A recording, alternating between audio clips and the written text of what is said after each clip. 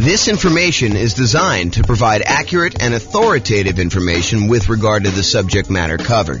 It is offered with the understanding that the presenters are not engaged in rendering legal, accounting, or other professional services. If legal advice or other expert advice is required, the services of a competent professional should be sought. Welcome to the Pomona Real Estate Investing and Real Estate Financial Planning Podcast.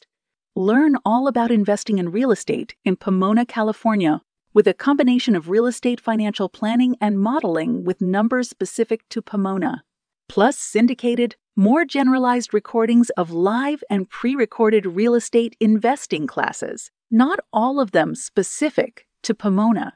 Be sure to stay tuned after the podcast for a message from our sponsors. Nice. All right. Well, on that note, I'm James Orr. Welcome. Tonight is Real Estate Investing Strategies.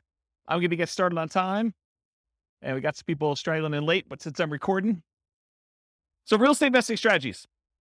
So I taught this class last time about a year ago. I think it was last February or something like that. And it was via webinar.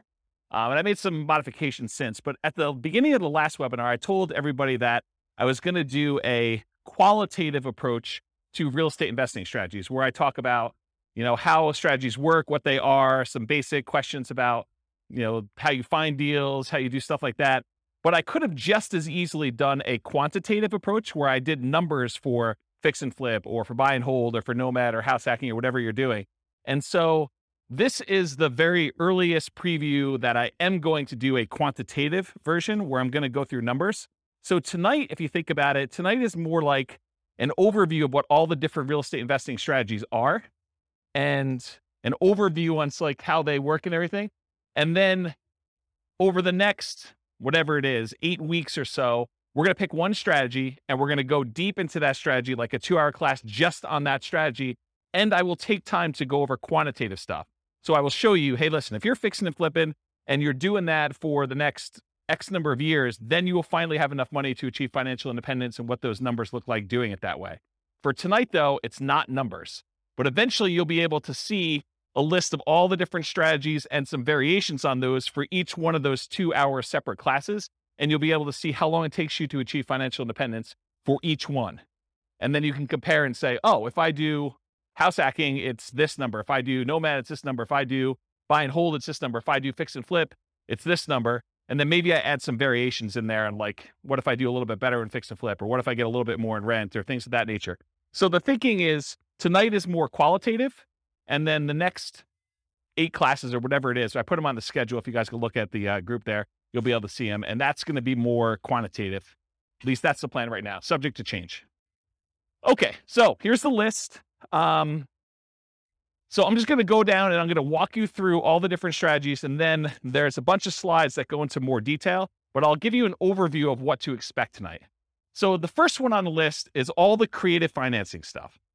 So creative financing, in my mind, is primarily going out, doing marketing, finding some type of seller, usually not in the multiple listing service, and then offering them some type of creative financing solution like owner financing or wrap financing or loan assumption or buying the property on a lease option or buying a property subject to the existing financing, something like that. And we're going to go into detail as to what those are, but that's like the creative financing family. And you're not likely to find those inside the MLS. You're likely to find those when you do marketing and you find those deals off market. So we'll go into what all those are in a little bit. The next one on here is buy and hold. And in my mind, buy and hold is buying a property, holding onto it for a long period of time, and usually getting income from it. It doesn't have to, but usually I associate that with getting rent on the property. And that would include the subset of short-term rentals for me. So it's not just buying and holding and leasing to a year-long lease type tenant. It could be buying a property and then converting it to a vacation rental or short-term rental in order to be able to do this. Next one on the list is quick turn flipping. So flipping in my mind is buying a property, usually adding some value in some way, although it doesn't have to be. Sometimes you just solve a problem and the property is ready to go to put it back on the market and you can make enough money, enough spread in there in order to sell the property right away without having to do a lot of work to it. But in the majority of cases, you're buying a property, you're adding some type of value.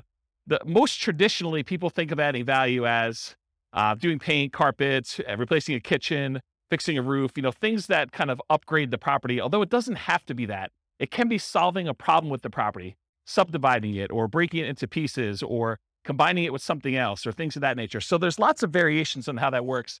But in my mind, it is a quick process of getting in, doing something to add value to a property traditionally, and then getting out of the property. But it also includes some subsets in here. So, and the last time I taught this class, I was missing some key ones in here. And actually, the ground lease I didn't have on there because it seems like a more unusual strategy, although in some markets, they do a lot of ground leasing. But anyway, I digress. So there was some that I was missing, and some of them that are missing are right here. So I added to my list since last time, live-in flips, because some people actually ask me, so what about when you go buy a property that needs fix up, you move in, and you're doing the fix up over the next 6 months or a year or 2 years, whatever it takes in order to be able to then convert the property to a rental, or maybe you just fix it up and eventually resell it and buy another property. So live-in flips is also kind of a subset of quick turn or flipping. There's also an additional variation called the 2-year slow flips. The best way I can describe this one is, imagine for a minute you're a contractor or you're a custom home builder of some nature, and you're able to build properties and get a discount. And maybe you're able to build a property and be all in for 90 cents on the dollar. Well, you could go build a property for yourself, move into the property, live there. Traditionally, some people try to do this every 2 years, although I will tell you up front that that is not the optimal strategy. But some people will they'll move into a property that they built themselves. They'll live there for 2 years for the tax break. They're really trying to avoid having to pay capital gains by doing the living in a property 2 out of the last 5 years. Then they will go and sell the property. They'll take all the profit they made from the discount they got when building it, plus any appreciation and debt pay down that they have. And that's sort of like a 2-year slow flip is what I like to refer that as. And so there's some reasons to do that, but I will tell you, I've done math on this. I've done some modeling, and my math suggests that it is suboptimal to let taxes dictate waiting 2 years. That if you really can get a 10% discount on a property, you actually should sell, pay the capital gains tax, and actually move on to the next property, even if it's less than 2 years. That's what the math suggests you should do. But we can go talk about that when we do the deep dive on those. And then finally, I have partnership flips in here as well. Partnership flips, if you guys haven't heard of this concept, it's pretty interesting. Instead of having to go out and find a deeply discounted property that you're going to buy at a big enough discount to do all your holding costs and to do all the repairs and everything, and then to go resell the property, with a partnership flip, instead you go find a seller who doesn't want to do the work themselves, but they're willing to split the profit with you if you come in and you actually do all the work on the property and then you sell it together. So you don't even have to take ownership of the property. In that case, you just partner. You're almost like a general contractor that says, look, I'll go, hire my guys. I'll go do all the work.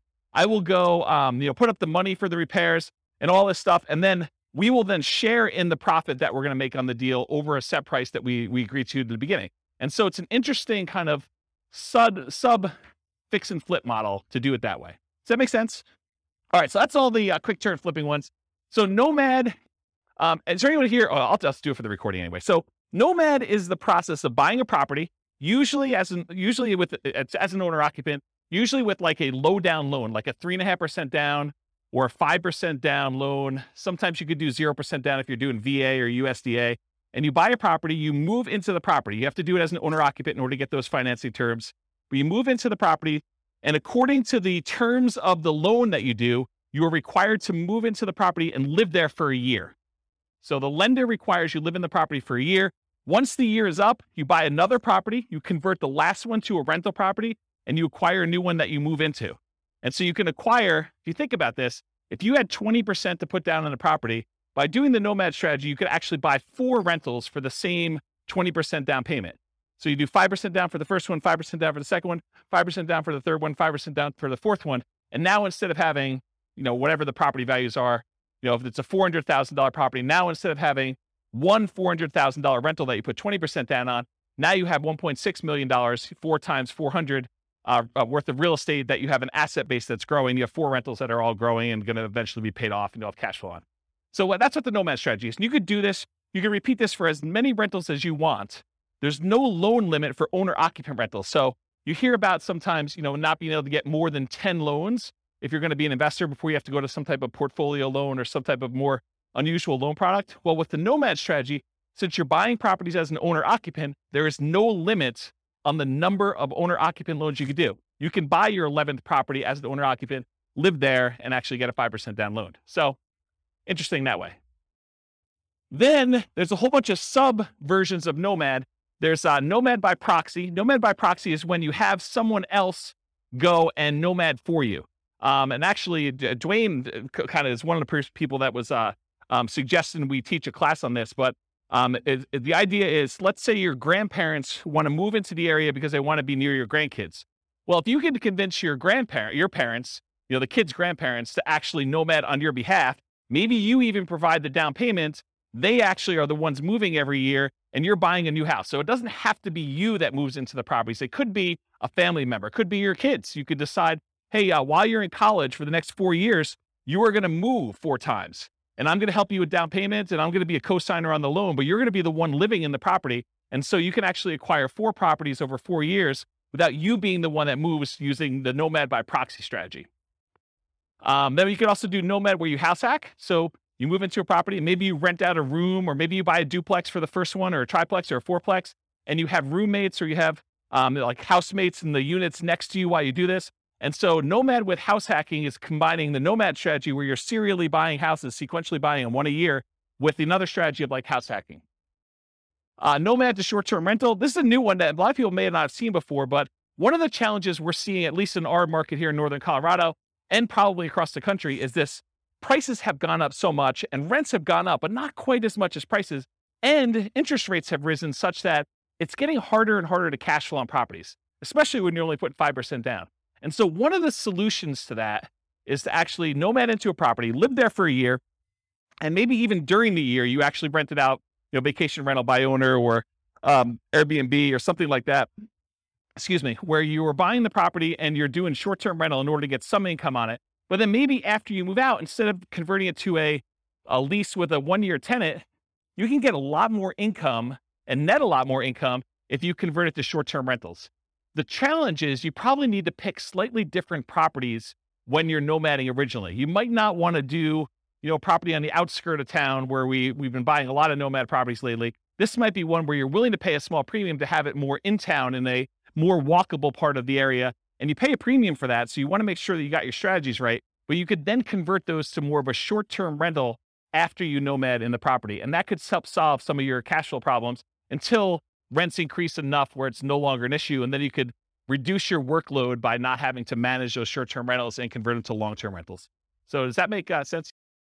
So there probably are regulations, and I don't know what they are. So we'd want to go check in with the city and find out if the one that you're considering is able to be converted to a short-term rental.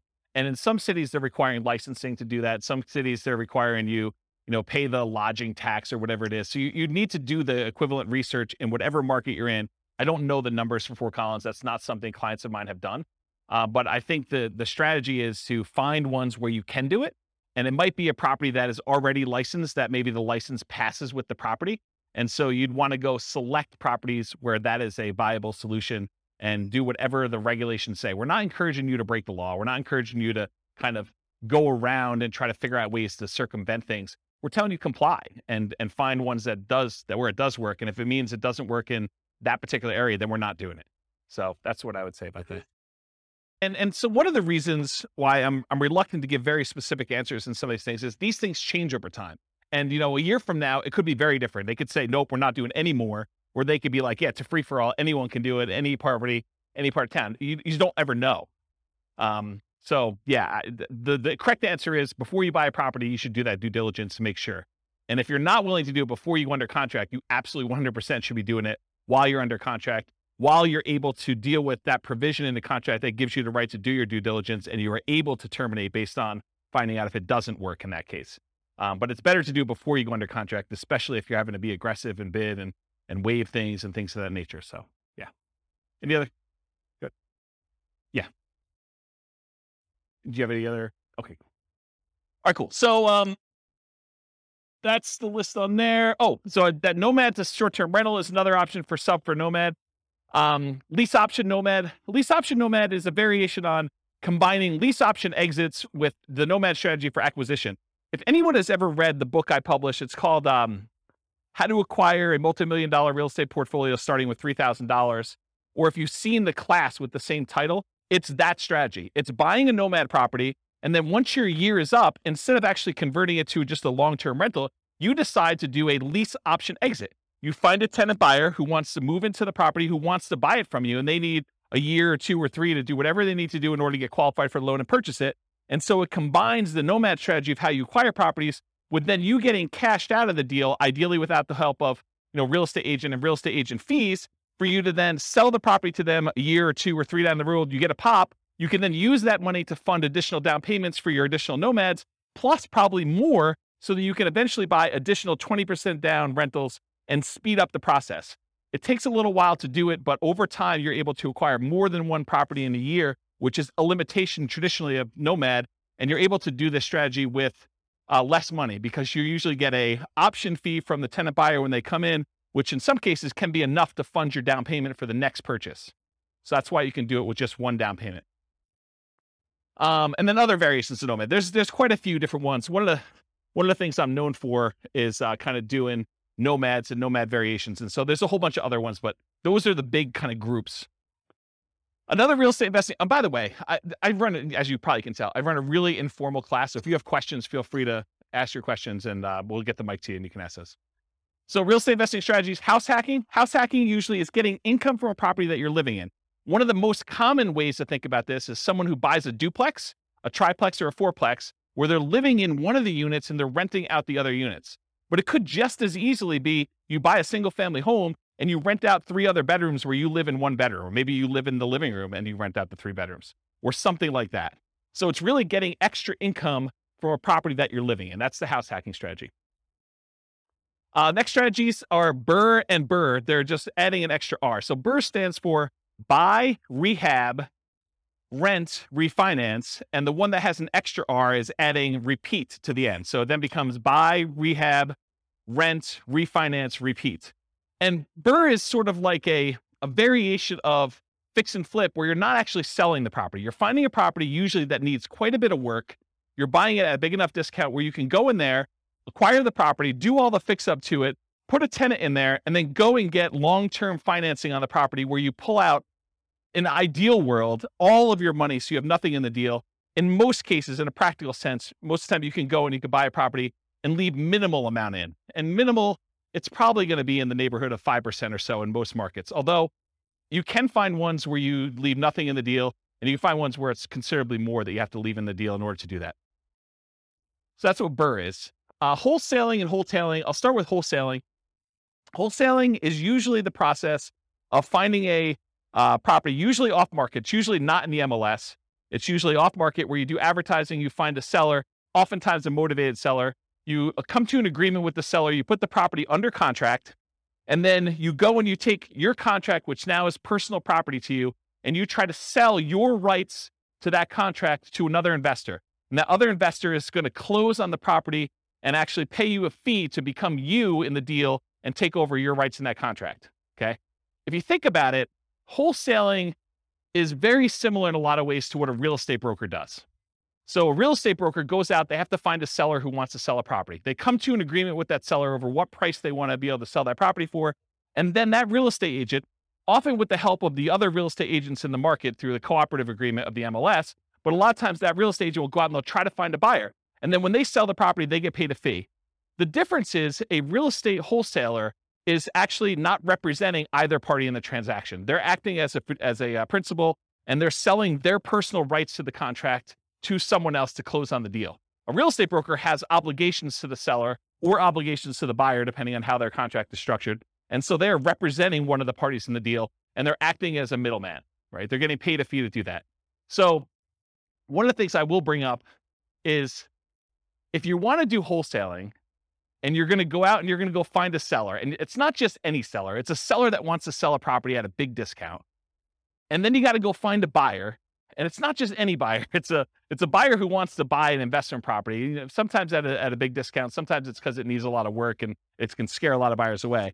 But if you've got to go do the work of finding these rare sellers and finding these somewhat rare buyers and then get paid a fee in the middle for doing that, why not just become a real estate agent and actually go find any seller and then have other real estate agents in the market come find their buyers for you, where you still get paid a fee. Sometimes it's as much as you'd get at a wholesaler. Sometimes it's more. Sometimes it's a little bit less. But then you don't have to do both sides. You can only do one side. In fact, if you want to just go find all the investors that want deals, you could just represent the buyers finding deals for them. And you don't have to go find the sellers, or you can just find the sellers and do it. So I don't know. You're welcome to wholesale, but I've got some different thoughts on that. And the wholetailing is the same idea of wholesaling, except instead of it finding a real estate investor buyer on the other end, a lot of times you're finding a great deal and you're selling it retail to a traditional buyer who's probably going to go live in the property. And so wholetailing is like wholesaling, except you're selling it to a retail buyer. Any questions on any of this? I'm going really fast because I know that I've got a lot of ground to cover. So if I'm confusing anybody, I know some people in this room could teach this class, but I know there's other people that I don't know. And so I don't know what your level of experience is. So if we got questions, let me know. Okay. All right. Options and option auction. So you can go and acquire an option to buy a property. This is not lease optioning where you're leasing the property and you have the rights to buy it. This is just the option where it says, hey, look, I want to be able to buy your property for you for a specific price sometime before a specific date. And so you get the rights to be able to acquire a property at a pre-agreed upon price for a specific period of time, often for some money. And so the example I like to use, which is an easy one to understand, although most of them are not this clear cut, but imagine for a minute, you think, or you know that Walmart is coming to town, and you know of a property that the person who owns it does not know about Walmart, and it's not imminent. Walmart may come to town in the next 3 to 5 years, okay? So they're like, hey, look, my property is worth $200,000. You come to them and you say, look, I'll give you $500 for the rights to be able to buy your property for $300,000, $100,000 more than what it's worth today, anytime in the next 5 years. I give you $500 today, and I'll be able to buy it for $300,000. And they think to themselves, it's only worth $200,000 today. This guy wants to give me money to be able to buy it for $300,000. Even if they bought it for $300,000, that's a deal. I would take that. And so they think to themselves, $500, that's free money to me. And they sign an option agreement. Well, 3 years later, Walmart comes into town and you're the holdout. The lot that they want, the corner that they want in town is the one that Walmart wants to build on. And Walmart's coming in and say, look, what's it going to take? And you know that they'll buy it for $400,000. So now you exercise your option. You buy it from the guy for $300,000 because you had enough foresight to get it under contract with an option agreement. You gave them $500. And now Walmart is willing to pay you $400. So you buy it for $300, you sell it to Walmart for $400, and you made $100,000. What happens if Walmart didn't come to town? Well, you're out $500. Okay. So that's the idea behind an option. Now there's a variation to this. It's the option auction strategy. This is another cash flow strategy if you're looking to make money in the short term. So the idea is you go out, you do marketing, you find some type of seller who's somewhat motivated. You come to an agreement on terms for a price that you have an option to buy the property from them for. You get your option in place with the seller. Then you go out and you do a marketing blitz where you do, there's a book on this. I think it's by Bill Efros, I think. It's a 7-day sale. And the idea is you go and you do a marketing blitz for a week or a weekend, and you basically have everyone come through an open house. And then on Sunday night, you ask people who is interested in bidding on this property, and you run an auction in order to sell that property to the highest bidder via, round robin telephone that evening. So basically you call up the first guy, says, the bidding is going to start at $200,000. And it's usually below market where you started at. Would you like to bid $200,000? They're like, yes, great. You call the next guy in the list. Would you like to bid $205,000? Yes. Okay, great. You keep moving around until people drop out, and whatever the price it gets to, as long as it's above your reserve amount, your minimum that you have, then you sell the property, you sell your option to them, and they close on the property and they buy it, and you collect the difference between the numbers. So that's what option auction is. Come on and have a seat. So that's what option auction is. To be kind of comprehensive, I put in here real estate investment trust. It's sort of the odd one out, right? Because a real estate investment trust is not as much a real estate investing strategy as it is a very passive, you're participating in someone else doing some type of large scale real estate syndication. And so you come in, usually through a stockbroker, you pay some money in order to become one of the cash partners in a deal in order to acquire, usually like larger buildings or larger apartment complexes or things of that nature. And so that's what a real estate investing trust is. I put probate on here. That too is also kind of a weird one because it's not as much a real estate investing strategy as a source of deals. And I wanted to sort of be comprehensive about it because it didn't really fit in with everything else. But you could go to state attorneys or probate attorneys, and a lot of times they are dealing with the estate and they don't want to have a piece of real estate in the estate. They want liquidity. they want to have the money to distribute to the heirs instead of a piece of property, especially if it's a large portion of net worth and they can't evenly divide it pretty clearly. So a lot of times they'll go and they'll want to sell a property, and you could come in as a real estate investor. And sometimes these properties, because a lot of times it's elderly people that haven't maintained their property appropriately, they need work or updating. And so a sort of can be an option for a fix and flipper or a BRRRR person or someone who wants to, maybe even nomad into it or something like that. But it's more of a source of deals. So you can get the list of people that are in probate. Probate's when someone dies, in case you didn't know. So someone passed away, they go into probate, and their estate needs to get distributed. So that the process of distributing the assets is called probate. So you can go find those deals that way. And then they have to publish that in the paper. So it becomes a public list. So it's a source of places you can market to.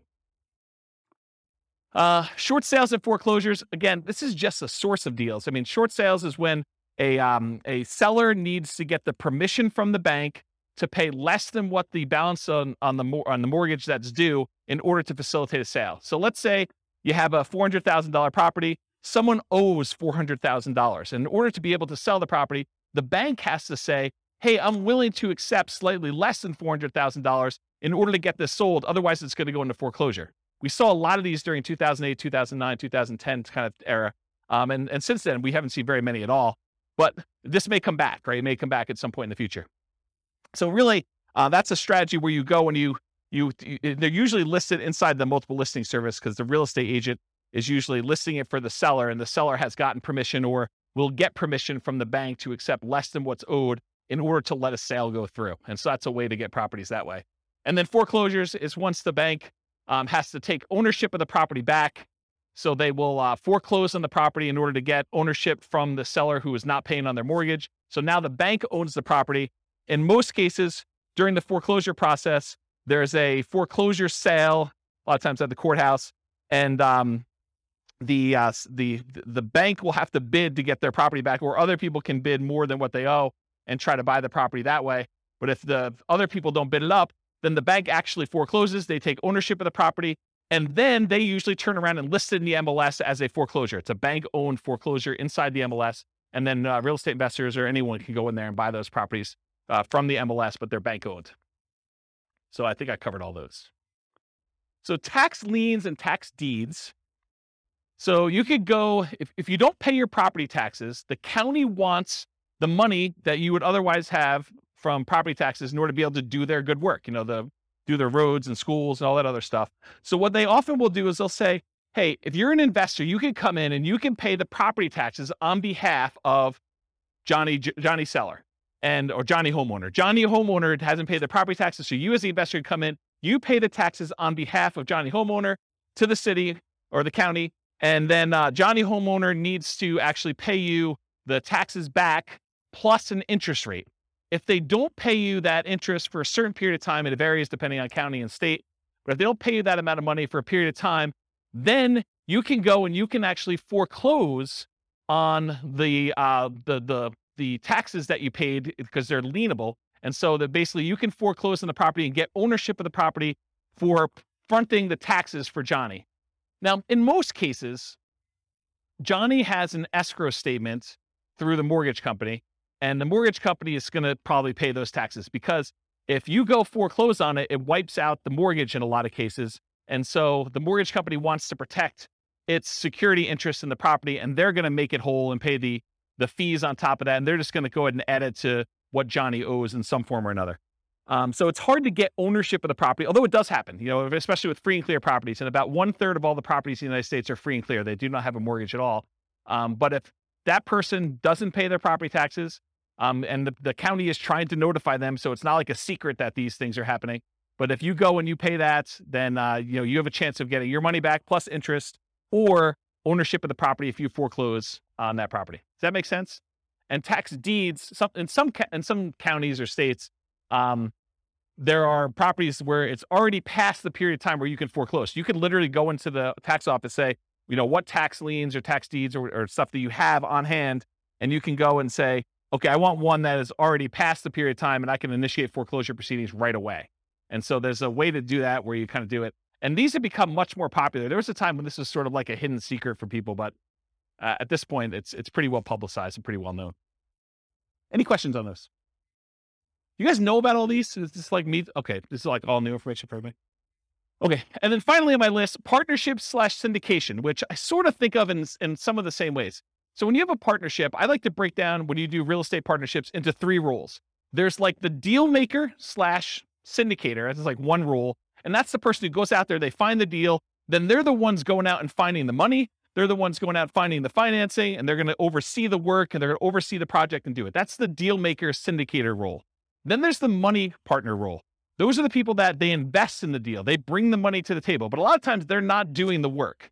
And then there's the loan partner, someone who is able to go qualify for a loan and pledge their good credit and their assets for making sure the loan gets paid. And so those are the 3 roles. So that's kind of what I'll have to say about partnership syndications for now.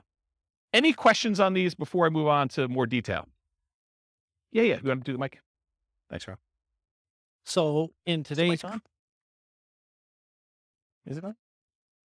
Yeah, So in today's crazy market, yes.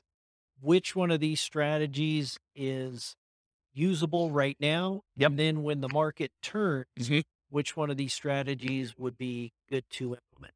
Really, really good question. And it depends. So it's more nuanced than that. Part of it depends on what you want to do. Like for me, I'm not looking to generate income. So I can eliminate a whole bunch of the income generating ones right away. I don't want to do the labor of fix and flips. I don't want to go out there and do all that work. I definitely don't want to go do wholesaling, right? So even though those strategies could be good strategies now, which right now, they're probably not because the market's so hot, but they could be good strategies, especially as the market transitions. I'm not willing to do those. So part of it is personal preference and what you're looking to get out of it and what you're looking to do. So that's one of their kind of selection criteria. Like as far as like market dynamics go right now, when you have a fast appreciating market, maybe you have a market where you don't know if it's going to continue to appreciate very rapidly because there's some signs that there's high inflation on the horizon, although the Fed just raised interest rates today, 0.5%. And so maybe that'll curb some inflation and suppress some appreciation that we're seeing. But it's really hard to tell. So when you don't know what a market's going to do, I mean, like strategies like buying an option on a property seem like a pretty good thing because you don't have the downside risk. You have very minimal risk. You paid, whatever it is, $500, $5,000 for the rights to be able to buy a property, but you don't know if that's going to pay off or not. And if the market really, really goes down, then you're sort of protected. You have a known downside for that. And so you have some upside there. So you could do things like regular straight up options on properties. You could do things like lease options where you agree to lease a property for a period of time, a year, 2 years, 3 years, and you have an option to buy it for a set price. And if the market goes down, you just say, I'm choosing not to buy it because I don't know what's going to happen in the market. So that could be a strategy for doing that. If you really think the market's going to go up and you have a very long-term horizon, I think buy and hold and nomad and all those long-term wealth building strategies, those are still great. And even with interest rates where they are, what's great about interest rates, and we've been in such a low interest rate environment for so long that my thoughts are you lock in an interest rate, and even though you think to yourself, 5%, that's probably what you're going to get, maybe 5.5 or so on a investor loan right now, that seems really high to what it was 6 months ago or a year ago or whatever it is.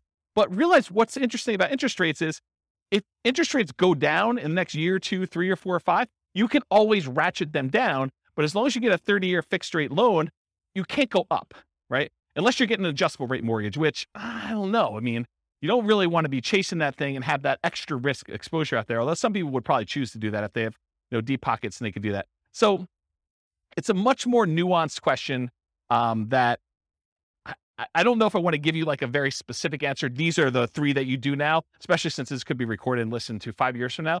But you need to sort of think about, and that's what I'll probably do in the subsequent classes. I'll say, these are good strategies in these types of markets so that you can then go look back and say, oh, I'm in this market. This is what I should be doing, or this is what I shouldn't be doing, or I have very low risk tolerance. I want to do these strategies, or I need cash, so it doesn't matter. I'm going to be doing flips or option auction or whatever else you're going to do for money today, wholesaling, things like that. So I don't know, is that sort of, did I avoid your question tactfully enough where you felt like you got something, but like I didn't actually answer it? Did I do a good job of that? That's good. He's working. Looking at other investors, they say, oh, in this kind of market, you want to, it's like conserving fees. I don't think this is a conserving cash time. I think in periods of high inflation, anyone who's holding cash is losing ground. Yeah, I think buying assets that go up in value, I think those are things. I think the tricky part is a lot of times we can't, at least in our current market in Northern Colorado, at our current interest rates, current prices, current rents, it's hard to make properties cash flow. And so I think that's the challenge for folks. If you're trying to acquire for cash flow, it's tricky right now. It's tricky to do. And so what do? Do you put more down? Do you just kind of consider the negative cash flow as part of your down payment? What's the strategy there? And that's a personal preference thing. I don't think you could tell somebody you always do this. So that's how I would kind of answer that question.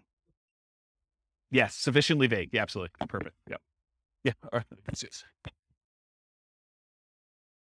You know, James, what I've noticed is a trend that's happening right now is that a lot of us, when we were doing lease options, owner carry, owner financing, that kind of stuff. Right now?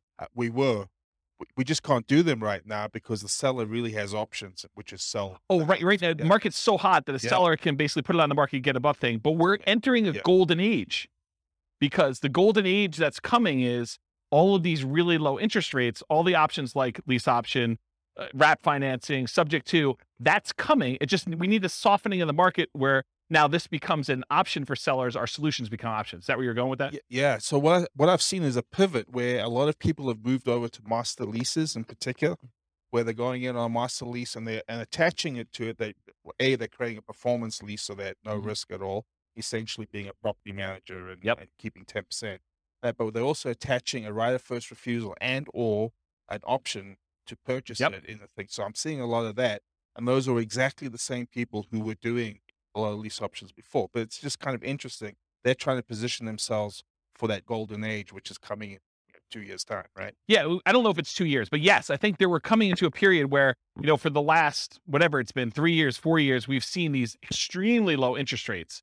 And so at some point in the future, the market shifts and sellers start to struggle with being able to sell their properties. Maybe there's a glut of properties that are for sale and not enough buyers. And now investors come in and they add liquidity to the market historically. And so now you could come in and you can find sellers that are in situations where a offer to buy a property subject to, or a wrap financing, or a lease with an option, those become attractive to certain sellers at certain periods of time. And so now you can come in and you can take advantage of the really low interest rates we saw historically last few years, a few years in the future. But that's not here yet, right? And so we're sort of like waiting for a period where the market has shifted enough and you can take advantage of different strategies at different times. So I don't know. That's where I am with that. Hopefully that's helpful. Yep. Okay. Yeah. But like, what would I recommend for clients? I would recommend they look at whatever strategy makes sense for their particular situation. And I think for a lot of folks, Nomad still is the best strategy. It takes very little down payment. It takes relatively small amount of time. It's a really good way to dollar cost average or dollar value average into the market, one per year over time until something shifts. And so for the people that are on limited down payments, it's a great way to get in and acquire properties. For someone who has a lot of assets and they're sort of waiting for the best time to buy with those assets, then buying a property a year with a very small investment in order to acquire that doesn't seem like a bad thing to do with a tiny bit of your asset pool that you're going to deploy. So I like Nomad for that reason.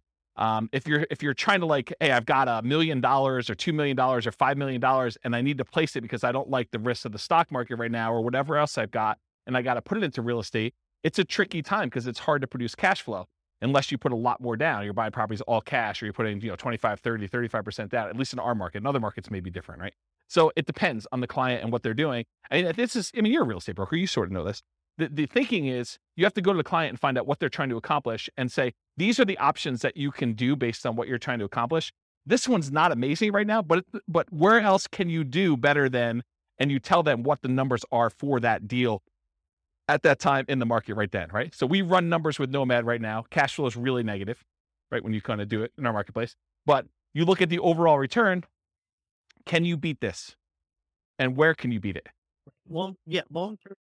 Not even long term. You say in the next year, this is what we expect this Nomad property to do. It's, negative X in cash flow. It's positive X in depreciation. It's, positive X in appreciation and positive X in a down payment. Overall, it's net, whatever, positive or negative. In most cases, it's still going to be net positive, right? It's still going to be a positive return, even with really negative cash flow. So you look at that and you say, can you beat this return somewhere else? Otherwise, let's do one Nomad property. You got to wait a year anyway before you can do the next one. There's no pressure.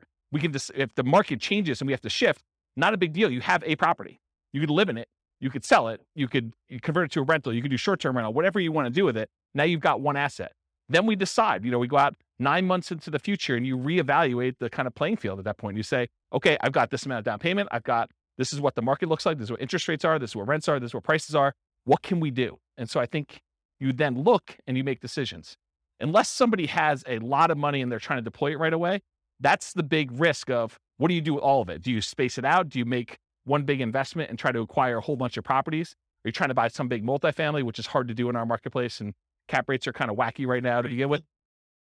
I think so. I think they're slowing down because it's hard to even get deals. The last 6 months in our marketplace, probably longer than that, but the last 6 months in our marketplace, we've seen people bidding on properties where there were 20 offers. And it's hard to do 5% down for Nomad and make up 10% additional in price as a down payment. Now you're at 15% down, right? I'm rounding, but it's more than the 5% down. So it's hard to do that in this marketplace. If we see some slowing down where it's more reasonable, where you have 1 or 2 offers on a property, or you're buying new construction where there's not a bidding war or something like that, that's a much more reasonable thing for a Nomad to do, come in and do it, even with the negative cash flow in a lot of cases. So there was a class we did, it might have been one of the last classes I did before I kind of stopped doing classes. It was called, Is Nomad Dead? And that was a discussion about this, because there was a class where it was a discussion about, when I first started teaching Nomad, it was whatever it was, $250,000 properties. And now the same properties in the same neighborhood that my clients were buying for $250 were now like $420 or something like that. So, and the rents hadn't gone up that much. They'd gone up, but not quite that much. So like we ran the numbers of like then versus today. And I showed them the difference of what it was like buying Nomad in the golden age, which it really wasn't a golden age. It was just whatever the market was at the time. And then what it was then. And I said, okay, so here are the numbers back then. Yeah, they're not as good as they are today, but can you beat this somewhere else? If so, go do that, right? Like I don't have any preference. But if you can't beat that, this seems like a good thing to invest in. And then you can go and make the decision. And I think that's a good way to look at it all the time. Every time you make a decision about Nomad, you're like, okay, this is what it looks like if I could buy today. Should I do that? Or can I do something else? Can I go buy Dogecoin, or can I go buy GameStop, or go buy Twitter, or that, Activision Blizzard, with their acquisition or whatever they're doing, some of this like opportunity where you think, okay, well, I could do better than Nomad. Well, then do that. Okay. Which I maybe just put it on. I don't even think you can decide that, right? That's your choice. But I don't think that's something I would recommend. And there is a number at which someone's like, I can't swallow X dollars negative money. Good discussion. All right. We go over. It's all you though. Okay, here we go. Because that was slide 1 of like 100. All right, here we go. So I wanted to start this earlier, but I wanted to give you the like content of the class first before we got here. So get rich quick versus get rich slow. In general, if you're thinking about, okay, I want to get involved in investing in real estate, there's a need for you to put food on the table, to put gas in the car, to kind of pay for health insurance, whatever you're doing. So you need money to live on. So you need a way to generate income to live on while you build wealth in some form or another. If you have enough assets to acquire properties to generate that income, that's great. Most folks do not, though. They're not coming in with $5 million that they can deploy and buy a whole bunch of rentals and generate cash flow to live on if they're going to do that. So that means you need either one of 2 options. You either need to get a job that provides income to live on, and maybe take some of the capital from that job and deploy it into real estate to then use the real estate to build wealth over time. Or you need to become a real estate entrepreneur and generate income through entrepreneurial activities in the real estate industry. This is essentially starting a real estate business, doing the strategies that are most likely to generate very short-term money, which is really just a job in the real estate field. So jobs in the real estate field look a lot like wholesaling, wholetailing, fix and flip, real estate brokerage, things like that generate like money that you could put food on the table in a very reasonable amount of time. Okay. So those are like the equivalent of getting a job. So if you're like, I have a job and I could provide food to live on. Now I'm going to use some of that money to go buy Nomad or Burr or, a property to live in or buy and hold or whatever we're doing here. Or you get a real estate entrepreneurial job and you either use that money to live on and take some of it to reinvest, just like you would from a job, And then you get to kind of cherry pick your deals off the top in some of those kind of positions to do that. Does that make sense? Okay. Then with all this stuff being said, invest for more passive cash flow and wealth building. So remember, the idea for a lot of folks is to achieve financial independence where their assets are providing enough income where they can support them in the lifestyle that they desire. And one of the ways to get there is cash flow from real estate or money invested in some type of asset, stocks or bonds or something else that is throwing off, some capital growth and or dividends or some type of money coming out there. And a lot of times the asset base, you're using some type of like 4% rule or 3% safe withdrawal rate or something like that in order to generate some money from that or the money from the real estate. And I'll throw it in there just to be complete, or passive income from like Social Security, annuities, or pension. So those are really the three sources of money for achieving financial independence. Any questions on this? No way I'm getting through this 2 hours. Okay. So real estate investing strategy. So tonight I'm going to primarily talk about, which is on the next slide, but the entry, the holding period, and the exit period. Because remember, real estate investing strategies, what is a strategy? It's a unique combination of how you get into the deal, how you hold the deal, and how you get out of the deal. That's sort of what the definition of a strategy is. And so in this case, tonight, I'm going to talk about entry, different ways to finance acquiring properties, different ways that you can acquire properties through different channels. Holding period, whether it's an active or passive investment, the duration of your hold, if you're wholesaling, you're kind of just flipping your contract. If you're doing a flip and it's 3 to 6 months, or if you're doing like buy and hold forever or nomading or something like that. And then exiting, your exit financing, how you're getting out of the deal, how someone's going to cash you out, and then the channel for exiting, how you're going to exit the property or get rid of the deal. And so those are the ones I'm primarily going to talk about. For the sake of time and breath, we'll focus primarily on those. I'm not going to talk about all these secondary categorizations. I started putting together a database of all the strategies and then classifying them to a whole bunch of different criteria. And I'll just quickly run through this criteria, but that's really what it is. And a lot of the secondary criteria is what we're going to cover when we do the individual classes. So I'll do a whole class on just buy and hold. I'll do a whole class on fix and flip. I'll do a whole class on nomad. And then I'll cover a lot of these secondary ones. So how much money is really required for them? What's the credit score required? What's the investing style? Are you an investor where you're actually deploying money and expecting to get a return? Or are you an entrepreneur where you're actually doing work in order to generate money through work? What's the stability? Is it passively stable or is it actively stable? Do you have a balloon on a property, which is more of an active stability? If you leave that thing alone, it could blow up on you. Where a passive stability is, if you don't do anything, it's sort of safe. It just kind of hums along and does its own thing. How scalable is it? Is this something that is going to be really hard for you to scale up and do bigger size? Or is this something that is super easy to scale? What skills are required? This reminds me, the skills. One of the things I started doing when I was making this database of real estate investing strategies is I was going to make a list of, and you tell me if this is a good idea. This is why I want to do these live. You tell me if this is a good idea. So I'm going to make a list of all the different things you need to do in all the different strategies. So analyze deals as an example, raise money as one example, hire a property manager, manage a property manager, like all the different kind of like big category things you need to do for every single strategy. And then maybe what I do is I write software that gives you an assessment where you say on a scale of 1 to 5, how good are you at doing all these different skills? And then certain skills apply to more than one strategy. I can sort of give you like a measure of which strategies are better for you based on the skills that you tell me you're good at. And I give you almost like an assessment for becoming a real estate investor. You tell me what you're good at, what you like doing, and I spit back out to you and say, well, these are the strategies based on what you tell me you're good at that you should consider doing. Is that a good idea or a bad idea? Oh, you have questions? That's a great idea.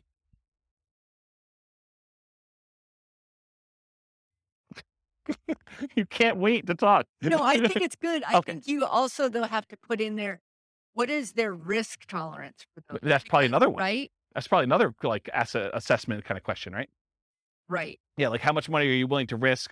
How well do you sleep at night knowing that things can go bad? What's your variance tolerance? Yeah, things like that. Yeah. Good point. So skills required, sales, analysis, property management as some examples. What's your risk exposure rating? Like how risky is the strategy overall? What's your profit timing? Is it cash now, cash flow, wealth building? What kind of subgroups you would direct market to? Probate being an example, high equity being another example, low equity being another example. What are the best markets? I think this is to your question more up, like where you're talking about, is this a soft market strategy? Is this a hot market strategy? Availability, like, are these like really rare deals? Are you very likely to not find any? Or is this like something you can go out and you can buy today? And then can you invest using retirement accounts? Kind of another one on there. So those are like my secondary criteria. We're not going to talk a lot about those tonight. It's primarily going to be this primary categorization. All right, so here's a visual. There's no way I'm going to get through this. Here's a visual of the three different things. So the entry, the holding period, and the exit. The channel and financing for both the entry and the exit, and then the holding period, whether it's active or passive, and the duration for that. Okay, gonna be great. All right, so buying, acquiring, entry into real estate market consists of two major considerations: the channel, the source of where you can find those deals, and then how do you finance it? All right, financing when buying. So these are the lists of all the different ways to kind of finance or fund the acquisition of a particular strategy. So cash, it's a really obvious one. You want to go buy a property, you put up all the cash, you go buy it. But there's also cash equivalents. There's things like, I want to go do fix and flip and I have a free and clear property. Instead of actually selling my free and clear property, I could go put a home equity line of credit on that property and then only pull the money out that I need in order to fund the acquisition of my fix and flip. And so that's sort of like a quasi-cash equivalent, because it looks like cash, but you had to borrow money from yourself in order to be able to do that. Or if you have $1 million invested in the stocks and you want to use a margin account, you can go borrow up to 50% of your stock holdings and use that money in order to acquire the deal. Yeah, you're adding some leverage or risk into it, but that's the idea behind cash equivalent. Traditional owner-occupant loans, this is usually for stuff like house hacking or Nomad or things like that. You can get 0% down VA or USDA loans in order to acquire properties as an owner-occupant. You can do 3.5% down loans to buy single-family homes, duplexes, triplexes, or fourplexes as an owner-occupant, and you can do 5% down conventional financing in order to acquire these properties. And everything except for the 0% down VA has PMI. If you put less than 20% down, VA instead has a funding fee, sort of like a prepaid fee you pay up front that takes care of the insurance risk that VA has for putting less than 20% down. So those are kind of the traditional owner-occupant type loans. You could do 20% down or more, then you don't have PMI anymore, but most investors are probably going to not opt to do that. Traditional non-owner-occupant loans, that's usually 20% down. A lot of times we will move to 25% down because the interest rate is so much better, moving to 25% down. And the cash flow improves a little bit because you're borrowing a little bit less. So a lot of times you'll do that. There are 15, as of right now, there are 15% down non-owner-occupant loans you can get. They usually have PMI associated with them.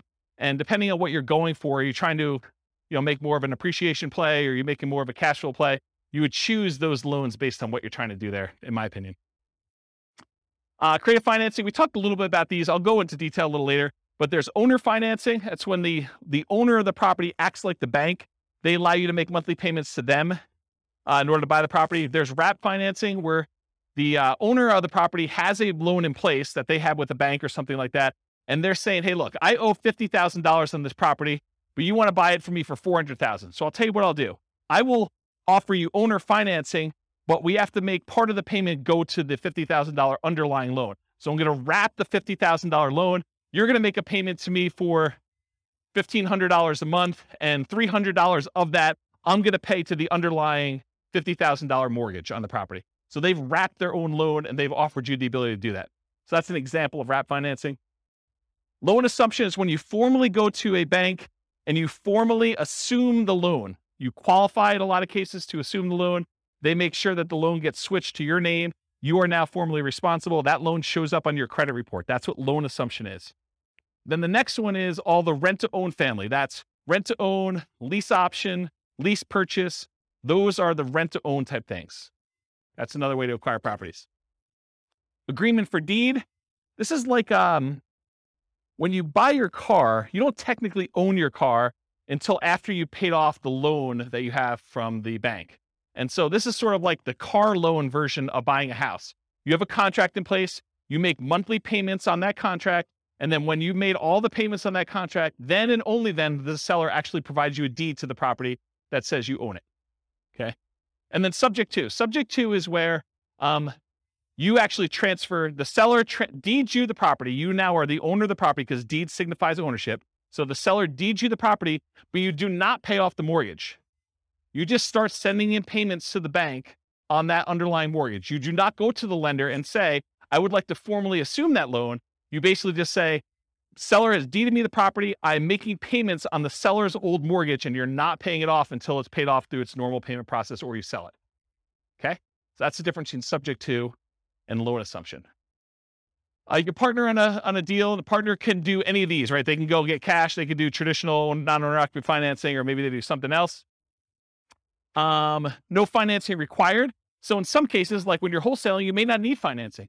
You're actually getting a property under contract and you're selling the rights to your contract. So you may not need financing on it at all. Hard money. A lot of times if you're buying a fix and flip property, you will go get a professional lender who's used to lending on properties that need fix up. And a lot of times they'll do, 70% loan to value or 80% loan to value, or 65% loan to value. A lot of times there'll be points. Well, a point is a percentage of the loan amount that you're taking that you pay as a fee up front in order to get the loan. And then there's an interest rate, usually 8, 9, 10, 12, 15, 20%, depending on what the interest rate at the time is and how good you are negotiating and their programs and things of that nature. So that's what hard money is. There's also a version of hard money where if you're wholesaling a deal and for some reason you're unable or unwilling to assign your contract to someone else, you can go and say, I want transactional funding. It's also called dough for a day, where you go to the title company and there's a lender that provides you money in order to close on your deal. And then the very next day you pay it off, or later that afternoon, you pay it off and sell it to someone else. And so you need money, but it's only for like a really short period of time. Transactional funding is the name of that, or dough for a day. Private money. Private money is when you get like Aunt Sally to loan you money. This is not a professional lender. It's not like you're going to go and market to find private lenders. If you're marketing to find private lenders, you're really looking for more hard money lenders. This is sort of like, I go to my grandmother and I'm talking to her at Thanksgiving dinner and I say, so Grandma, what are you doing? She's like, doing good. I've got all my money invested in, CDs and I'm earning 1%. You're like, yeah, I'm doing all this house flipping and I'm paying my hard money guy 10%. And she's like, 10%? That's crazy. I would love to even earn 5%. You say, well, Grandma, I would be willing to pay you 5% if you loan me the money instead of you keeping it in CDs at 1%. And now you've got a private loan from Grandma. Okay, that's how that works. None required. I guess I have that on there twice. Note to self, remove that. Utilize existing seller's ownership. This is like an example with the partnership flip, where you're going and you're partnering with the seller, and then you're coming in, you're going to provide all the repairs and do all the work and bring in the contractors and do that, and then you're going to split the profit. Well, you don't really need financing for that. You're utilizing that the seller already owns the property. Maybe they've got a mortgage on it. They're just going to keep making their mortgage payment, but you don't have to come in with new financing in that case. And then private mortgage insurance, that's needed whenever you put less than 20% down on a property. There'll be private mortgage insurance involved, with the exception of VA loans, which have that funding fee instead. Or Grandma. Grandma doesn't have PMI. Any questions on financing? Sweet. Channels when buying. You'll notice, I'll point it out if you don't, that there's an alligator behind this thing. And the alligator is for a reason. Finding deals is like looking for an alligator in a lot of ways. And I'll explain what I mean. If you wanted to find an alligator, you could, in theory, go down into the sewers of New York City, and it's possible someone recently flushed an alligator down there, and you could stumble upon an alligator and find one.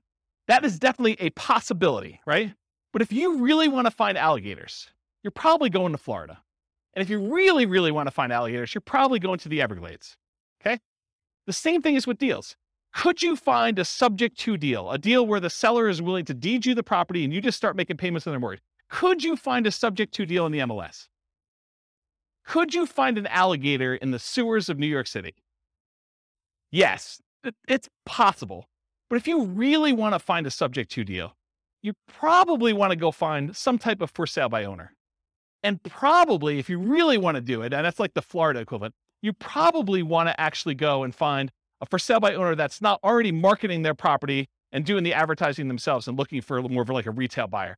You probably want to do some type of marketing to uncover some type of motivated seller of some sort, and then find it where subject to actually makes sense and it's a deal for them. Does that make sense? Do you understand why I use the alligator analogy? Okay.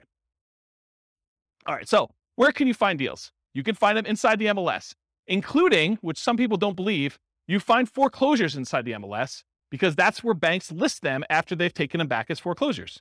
You could also find short sales. Short sales are when where the lender accepts less than what is owed in order to facilitate a sale, and those show up in the MLS. Then you have the whole for sale by owner group. there's actively marketed for sale by owners. This is when a for sale by owner puts a sign in their yard, they put up their ad on Craigslist, they put up their ad on Zillow, and all those other places, and they are trying to actively sell their properties themselves. That's an actively marketed for sale by owner. But then you also have hidden for sale by owners. These are properties that are for sale by the owner. There's no agent involved, but you find these through marketing, sending out direct mail, putting up ads on Google or whatever else you're doing, and making a website, doing networking, telling people, hey, listen, if you ever want to sell your house or you know someone who wants to sell, I'm a buyer, I'm an investor, I'm looking for a property so that I can do work on and flip or whatever you're looking for. So through marketing and networking are the two ways to find non-actively marketed for sale by owners. You can also find deals from wholesalers. So wholesalers are out there usually doing these stuff, hidden for sale by owner stuff, marketing and networking in order to find deals. That's primarily where wholesalers find deals. And so the wholesalers can be the source of those deals. They become the middleman. They almost become like a subset of the multiple listing service, except they're a one-person MLS. They find their own deals, they put them under contract, and then they're trying to sell their contract to someone else. Tax lien or tax lien sales. Auctions. So when a property is delinquent enough, the bank will start the foreclosure process, and then they will have an auction to bid on basically what they owe on the property or what someone else is willing to bid in order to buy the property. And so there's foreclosure auctions. There's also IRS and other government auctions, like a DEA auction. So if a house gets seized for, I don't know, before it was, growing weed, I mean, you could have your house seized. I mean, until it federally becomes legal, technically could be seized by the DEA for that. Or you don't pay your taxes and the IRS decides to seize your property and they offer it on auction. So you could do those types of auctions in order to find some properties. But, I remember before I was telling you about like how accessible are deals, like what's the commonality, how available are they? It's a relatively small list, right? I mean, it's not like you've got MLS size number of properties going through IRS sales or DEA sales, right? Makes sense? Russian yachts. There's a whole bunch of Russian yachts for sale right now. Stockbrokers, you can use those to acquire REITs, real estate investment trusts. Syndicators, someone who's going to go and put together a syndication. They're going to buy a big apartment complex and they want to sell their, shares of their syndication to you. And then REO is real estate owned by banks. So in some cases, some banks, they may take back a portfolio of properties and instead of listing them in MLS, they may actually fish it out to their real estate investor clients first. And so any properties owned by the bank, real estate owned, could also be offered directly from the bank in that case. Any questions on this? Sweet. Making up time. All right, so that was the entry stuff. Now we're going to talk about holding. So you have two groups, active or passive, and then duration. So active or passive, you're actively adding value, like doing a fix and flip. And is the property vacant or is it owner occupant? Are you doing like a fix and flip where it's a property that's vacant, you're doing work on it, or is it like a live-in flip that you're doing over the next 6 months or year or 2 years or whatever you're doing? Those are kind of the two ways to think about it. Active income, rent. It may or may not choose to actively do things to add value during this period. It's up to you as to whether or not you want to. And that's receiving rent. That's the active process of receiving rent on a property. Or owner financing, where you actually sell the property and you're collecting money from the property that way. And then passive, whether you're not really directly involved, you've made an investment, like you've invested in a syndication or you invested in a real estate investment trust, and you've just got your money out there. You're not really doing anything at all.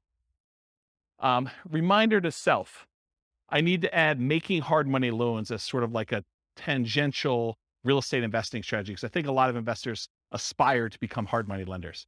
So I should probably make a note to add that. Duration.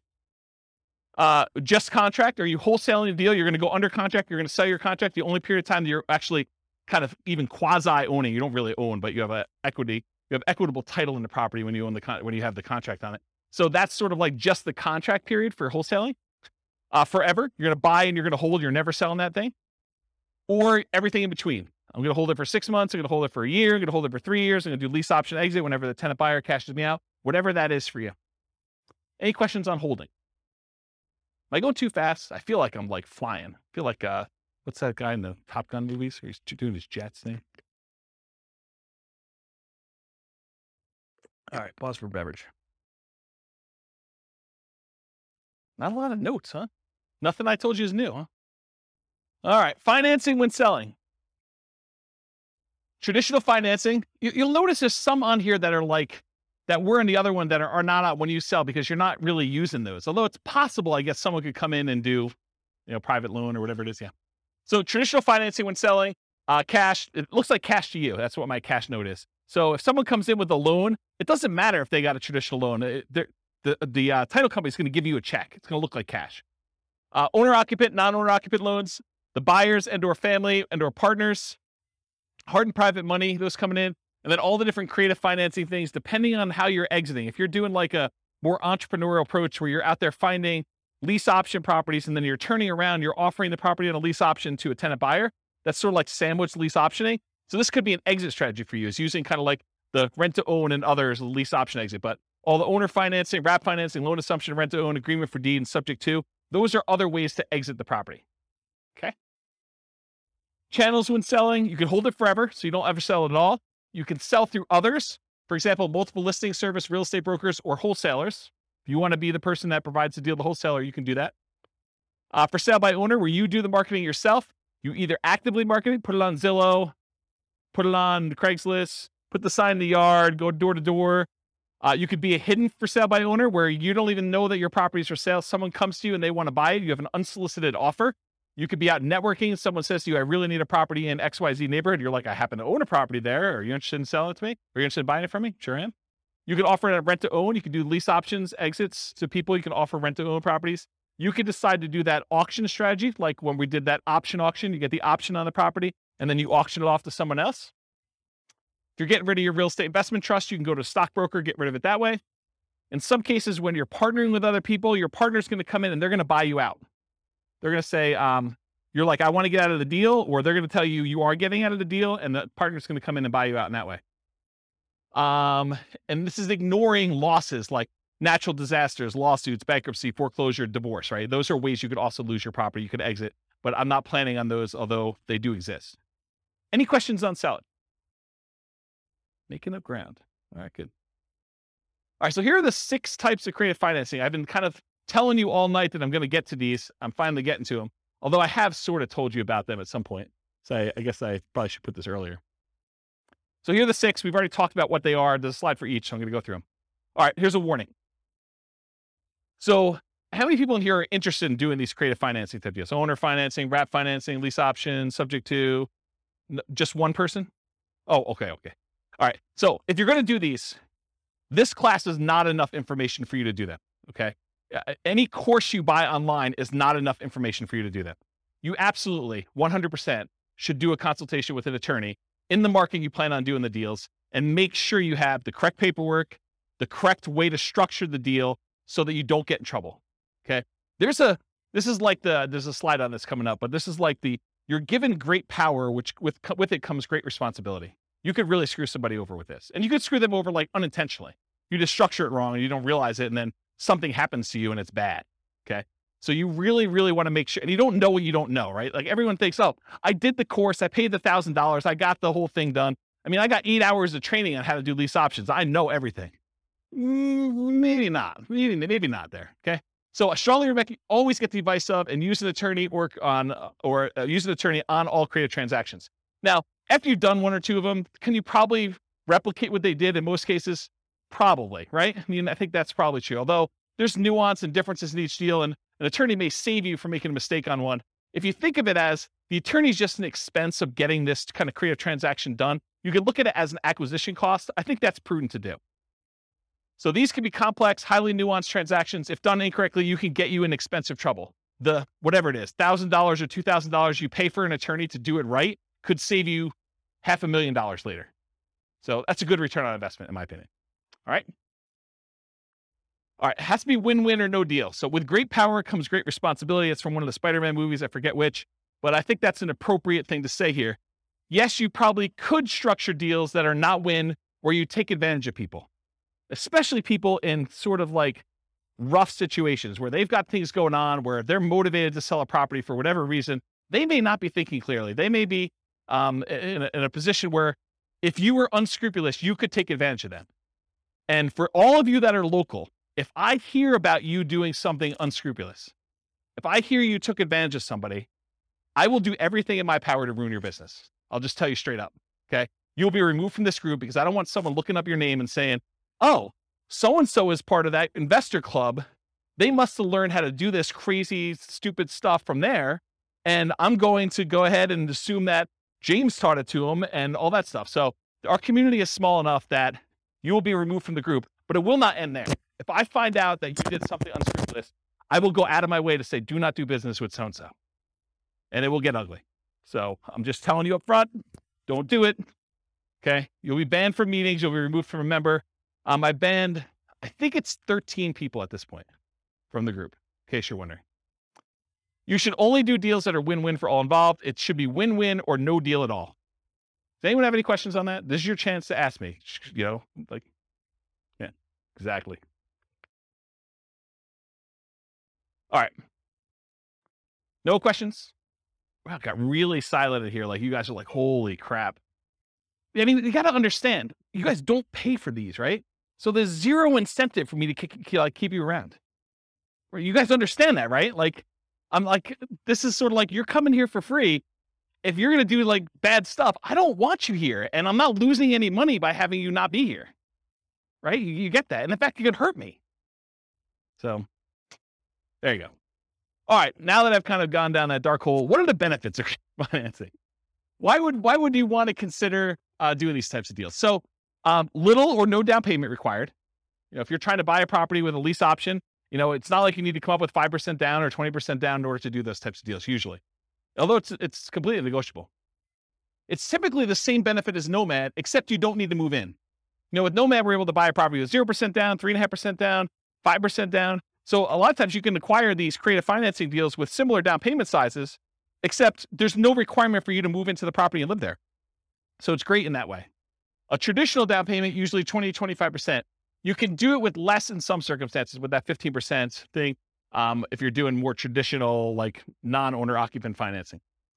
It's possible to buy without bank qualifying. So you don't have to go to a bank and get qualified. You can buy with credit blemishes. If you recently had a bankruptcy or foreclosure or short sale, you should probably be in a good financial position before you start making payments on someone else's loan or telling them that you can perform, because you don't want to be in a situation where you file bankruptcy and you're heading there again and you tell a seller, I could take care of your $2,000 a month payment and I'm good for it.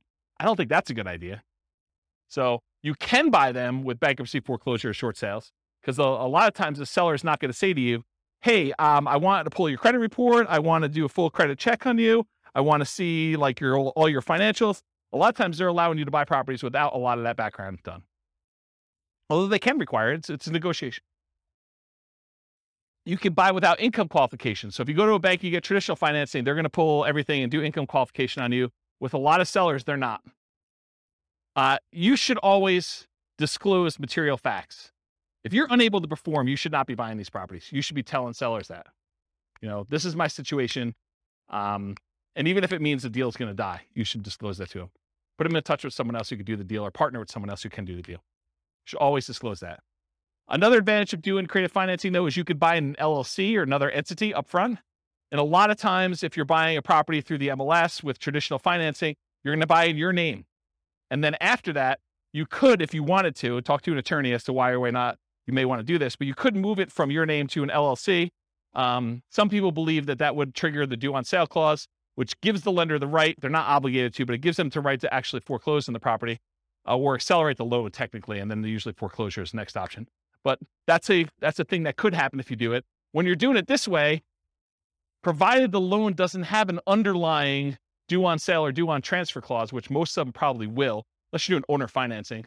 But if you're actually doing it where you're wrapping a loan or you're buying subject to or doing something like that, you could buy an LLC, but it probably will still trigger that acceleration clause in the mortgage documents. One of the benefits of creative financing, it's amplified return on investments. So some would say improved, but it could be the other way. So if you're putting less into the deal, but you're still getting the same appreciation dollar amount benefit or the same debt pay down benefit or the same depreciation benefit, then your returns are amplified because you have less in the deal. And you could walk away. If things really, really got ugly, you could walk away from properties and do stuff. So see my warning the dangers and risks of real estate investing class. Well, if you're doing a lease option, you don't have to exercise your option. You could walk away in that case. Okay. I guess more continued benefits, self-directed IRA or self-directed 401k. In a lot of cases for doing those types of loans, you need to put down 30%, 35% in order to get those loans done. Sometimes even more. So if you're buying a property and you're doing it outside the MLS, you're doing creative financing, you can acquire properties with these self-directed products without having to put 30 or 35% down, which is a huge benefit. You can do partnerships without a credit partner. Remember the 3 roles of credit partners, 3 roles of partnerships. There's the deal maker, there's the credit partner who does the loans, then the cash partner. So you don't need the credit partner anymore if you're coming in and you're taking over a loan, or you're doing lease option, or you're doing owner financing. You don't need that person anymore.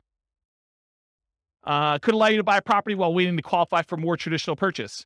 So if you're in a situation where you had a bankruptcy and it's about to go away in a year, kind of roll off your credit report, and you're going to go buy a house then, well, this could be a way to jumpstart that. You could buy a property before that technically rolls off. You're fully recovered financially, but it's still on your record. Or maybe you need to increase your income for another year, or maybe you've got great income now, but you need 2 years of tax returns to do something like that. And most of the time when you do creative financing, you're using some type of creative financing exit. You're buying a property with a lease option, then you're selling it on a lease option to a tenant buyer within a year or 2 or 3 or 4 down the road. And so by doing that, a lot of times you avoid some of these big capital expense hits that you would experience if you had the property for any prolonged period of time. The nature of the strategies you employ of getting in and getting out of a deal would eliminate some of those capital expense things on there. Does that make sense? Okay. All right, so here are the downsides, why you might not want to do these types of deals. It's a limited selection of properties, and I cannot overstate this enough. The number of deals you can buy creatively, that you can buy subject to, that you can buy on a lease option, that you can buy with owner financing, is very, very, very, very small compared to the number of properties you have a selection of from the MLS. So what tends to happen is you do all this marketing, you find deals where the seller is motivated enough to do a lease option or a subject to or wrap financing or some other type of creative deal. A lot of times there's something a little bit wacky about that property. If it was a regular property that you had to come up with 20% or 25% down to buy, a lot of times you wouldn't buy that. The only reason it's attractive to you is because it's creative financing. And you're like, man, I'm not sure I even want this property. I think that happens a lot. And so you need to make a decision as to whether you're going to spend a lot more on marketing and have a lot less deal flow, or if you're willing to take on kind of like, I don't know, instead of like an A-class property or an A-plus type property, maybe, and this is not like the A-class property where it's like good neighborhood. It's like, I'm sort of just grading them as overall investment, right? It's not like an A investment. It's more like a C minus.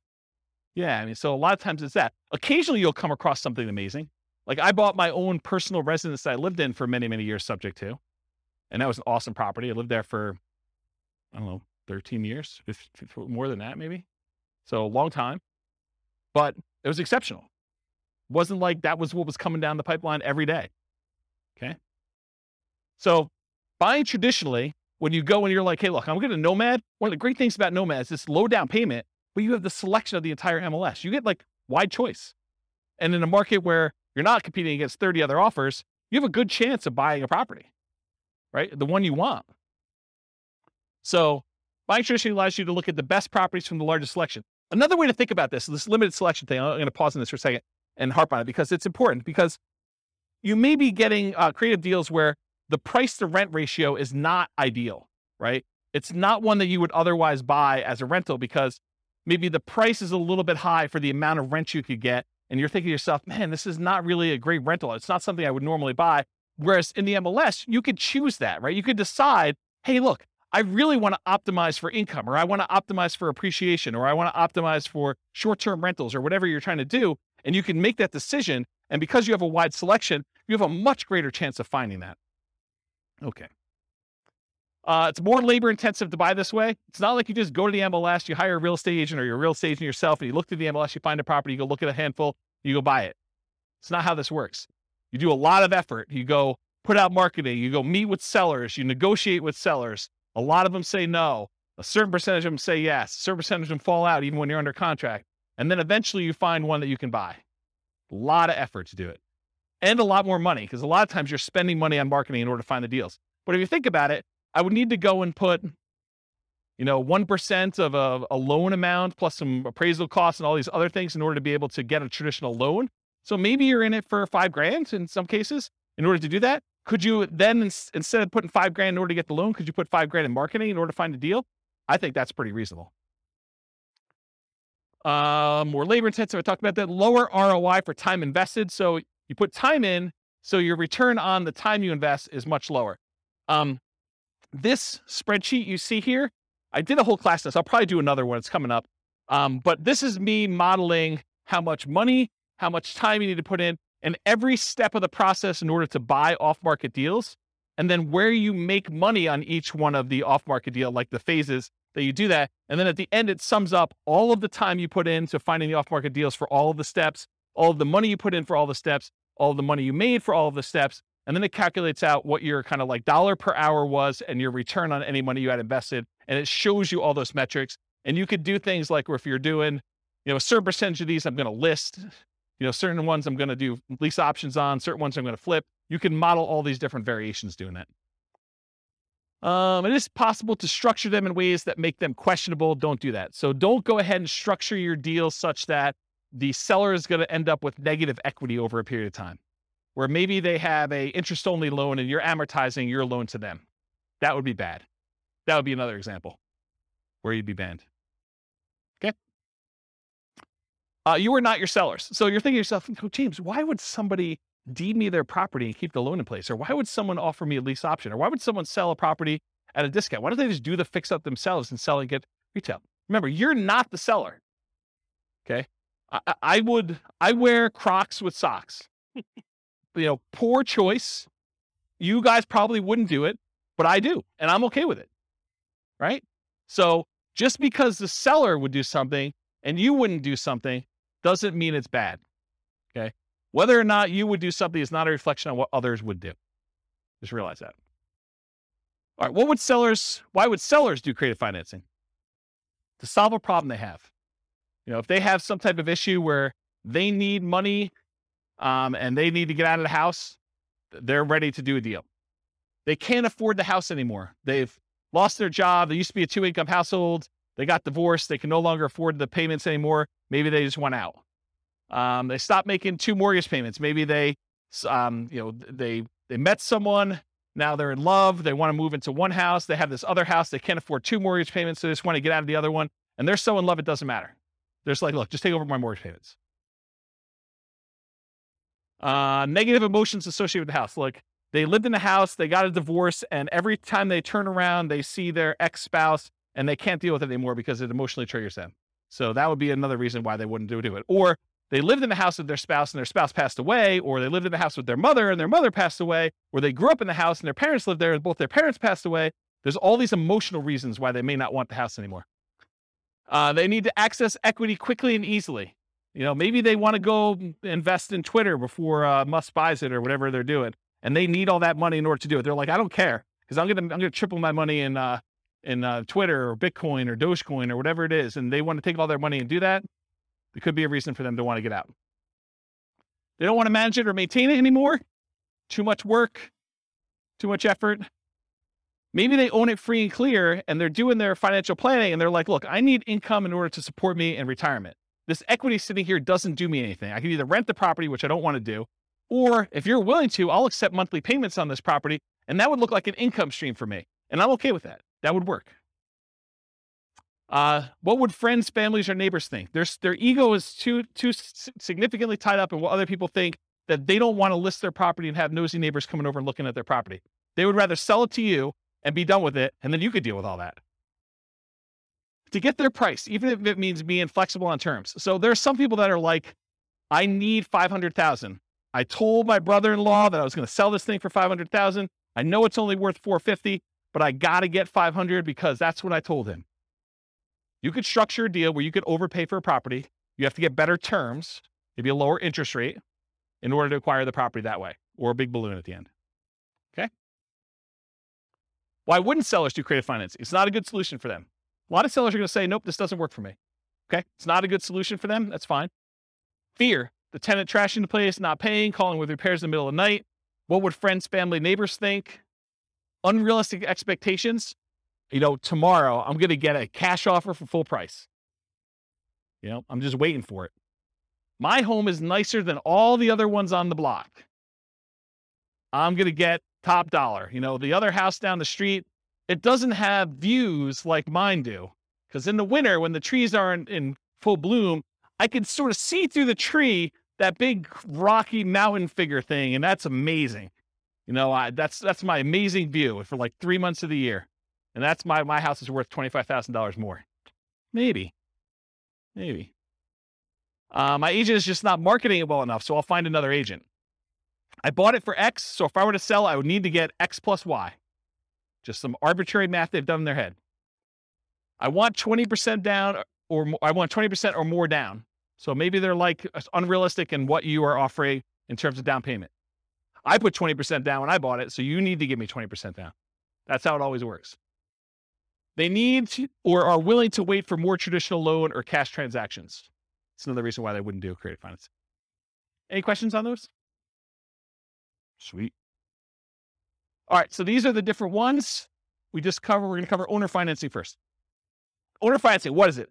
Seller acts like the bank. The property must be free and clear. They cannot have a mortgage on it for it to be owner financing. What if they have a loan on it? It's a different type of strategy. It's probably either subject to or wrap financing in that case. You purchase the property. You and the seller agree on terms, the interest rate, the duration, the amount of the loan, the purchase price, if there are any payments on it, the balloon, and the amortization. The note and deed of trust, or mortgage in some markets, for the benefit of the seller. So this is what secures the property, secures your loan with the property. So in case you do not make the payments, the lender, in this case the owner, can actually get the property back. You are the owner in this case. If you don't pay, the seller can foreclose. Now I don't have time to cover this, but there are some advanced strategies. I'll cover this when we do the creative financing things. Just remind me, or I hope I'll remind myself. You can do things like substitution of collateral. It's an advanced strategy where you have the ability to move the loan itself to another property. So you don't have to technically pay off the loan when you sell the property.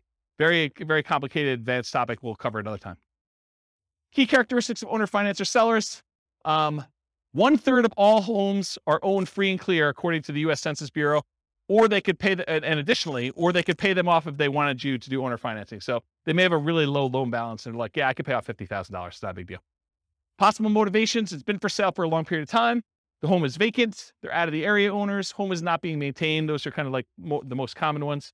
They desire a hassle-free income stream, maybe, or they desire a return on their equity in some cases. Here are the benefits to a seller who's doing owner financing. Gets sold immediately. They have peace of mind. There is a marketing advantage to offering owner financing. So you'll attract more buyers of a very specific type if you offer owner financing when you're selling a property. They can get income from their property. They can convert stagnant equity to income-producing equity. And it might be higher return than they get if they sold it and put it in bank or CDs, especially right now. And it changes the tax characteristics of the transaction for the seller. They don't get one big lump sum. They can spread out the income over time. So it changes how it's treated from a cash tax standpoint. Qualifications. So how do you know if you're qualified to do an owner financing loan? Well, you need to negotiate that with the seller because it varies. Some will want full credit income check like traditional bank qualification. Some will not. Some will want larger than 20% down payment. Some will consider with nothing down. It's all negotiable. Owner financing return on investment. Since these can be lower down payments, they can often amplify the ROI, return on investment, since down payments is the denominator. So it can make positively cash flowing properties have better, higher ROI. It can have negatively cash flowing properties have worse, lower ROI. It amplifies it. Since these can have lower than market interest rates, they can often improve cash flow and debt paydown. And you do get appreciation and tax benefits by doing owner financing. You're the owner of the property. Some owner financing may have interest-only loans and some with balloons, which can improve cash flow but remove the benefit from debt paydown. So realize you could structure these lots of different ways. It's like the wild, wild west. All right, so that's owner financing. Wrap financing. The seller acts like the bank, but there is financing already in place that will remain in place. So they have that underlying loan. Like remember the example we used, that $50,000 loan, but you're buying it for $400,000. So they have to make part of their payment to the underlying financing. If they don't make that payment to the underlying financing, that lender can foreclose. That's problematic for you. The seller's new loan will wrap around the existing financing on the property. You purchase the property. You and the seller agree on terms, same as before. Sometimes it's dictated by the underlying terms, by the terms of the underlying loan, especially if that loan is really high. So, for example, if you're buying a $400,000 property and the underlying loan is $390,000, that's very different because now your terms need to very closely match that other one, Otherwise, the seller could go underwater and have negative equity. Okay. There's a note in deed of trust for the benefit of the seller. If you're going to do creative financing, at least in Colorado, I can't say this is true for other states, but I think it's the Division of Securities, Colorado Division of Securities, they would prefer that you actually do wrap financing and not subject to. And the reason why is if you don't make your payments, they want the seller to be able to come back and foreclose and get the property back. Okay. So you should not do subject to in Colorado. That's why you should talk to an attorney. You're the owner of the property, and if you don't pay, the seller can foreclose with wrap financing. That's why they want you to do it.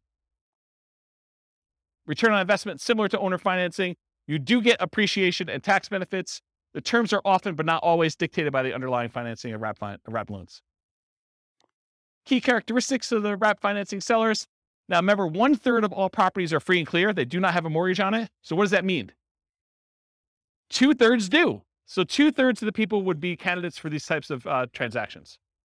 Possible motivations: it's been for sale for a long time, home is vacant, out-of-area owners, home is not being maintained, same as a regular owner financing. It could be a possible solution for people in pre-foreclosure. Why isn't owner financing a solution for people in pre-foreclosure? Trick question to see if you're awake. Why isn't owner financing a solution for people in pre-foreclosure? They don't have a mortgage. That's right. See, you guys are awake. That's awesome. So these guys, if they're in pre-foreclosure, if their underlying loan is in foreclosure, this could be a solution. You come in, you agree to make up the loan, the underlying loan, you agree to pay them $100 a month for their equity, and you agree to make a payment that looks very similar to what their underlying loan is. Okay? Desire return of their captive equity. My attorney does not recommend you wrap FHA or VA loans. So go talk to your own attorney, but there's something about FHA and VA loans that the attorney suggests do not wrap those. Okay, so only conventional stuff. You may want to deliberately not market to them if you're trying to do wraps. If you're strategically trying to market to do wraps, you probably shouldn't do this. Concerns of wrap financing: you need to be concerned about the underlying loan is being paid on time. We talked about that. You make payments in 2 parts, one to the original underlying loan and one directly to the seller. So you could say, okay, with seller, I will go ahead and we'll do this deal.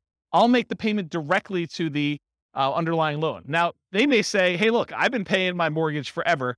I'm always on time with my bills. I would rather make that payment. So you guys got to negotiate that.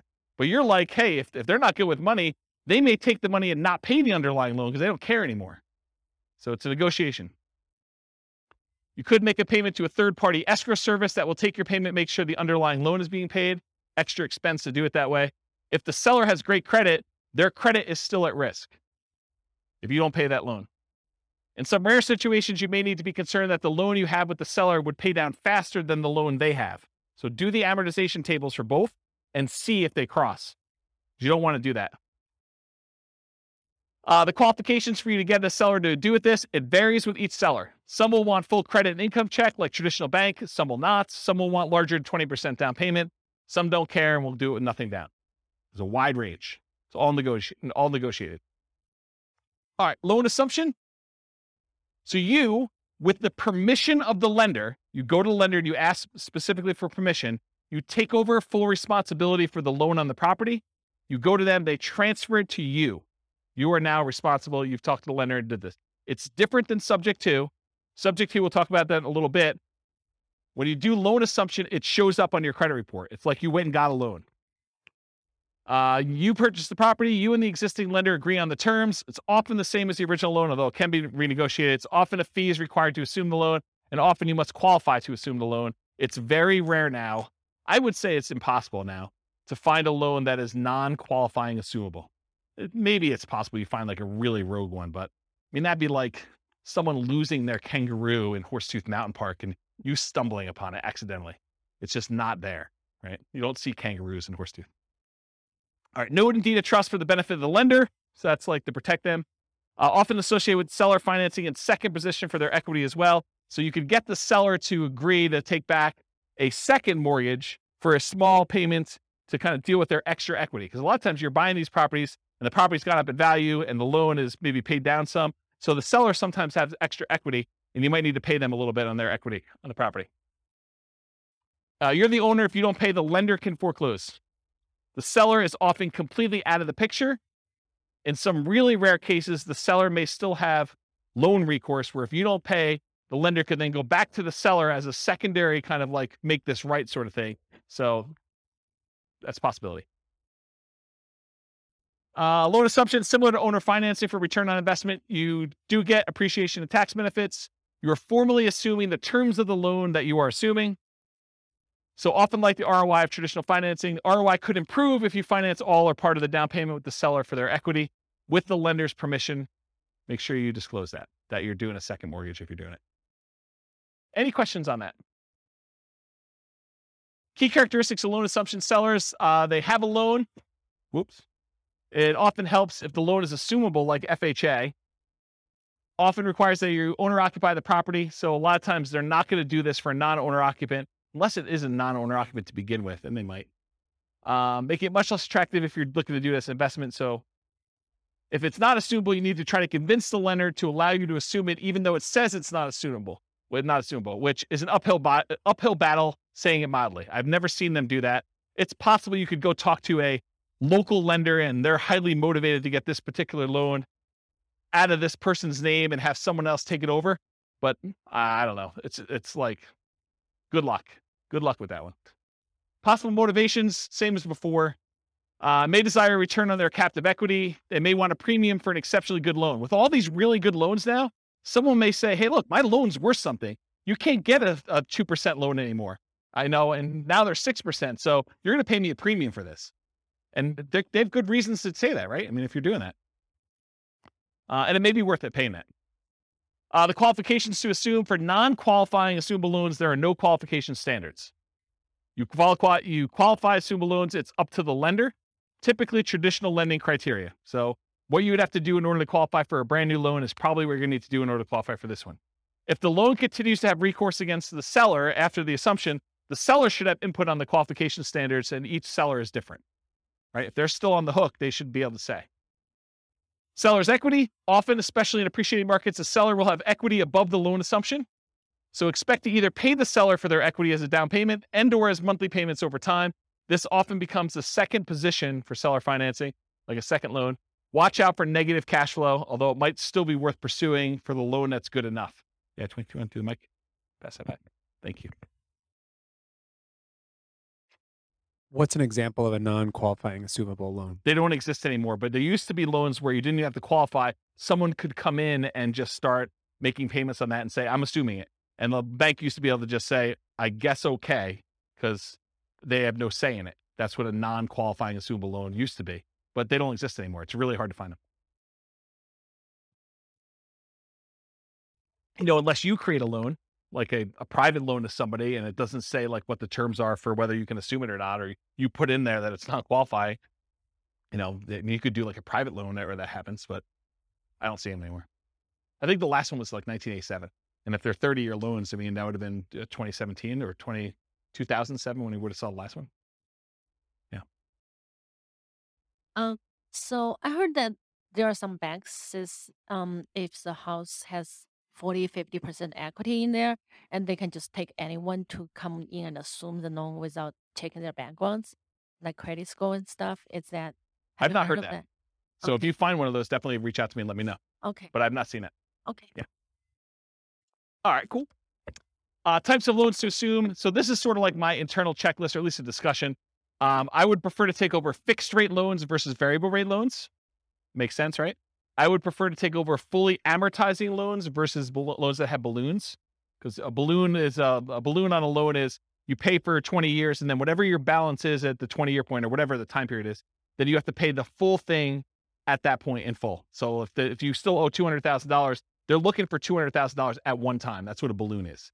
Fully amortizing loan gets paid off over the duration of the loan. So over that 20-year, 30-year period, the whole thing gets paid off so that you end up with zero at the end. That's the difference between fully amortizing versus balloons. I prefer long amortizations over short term.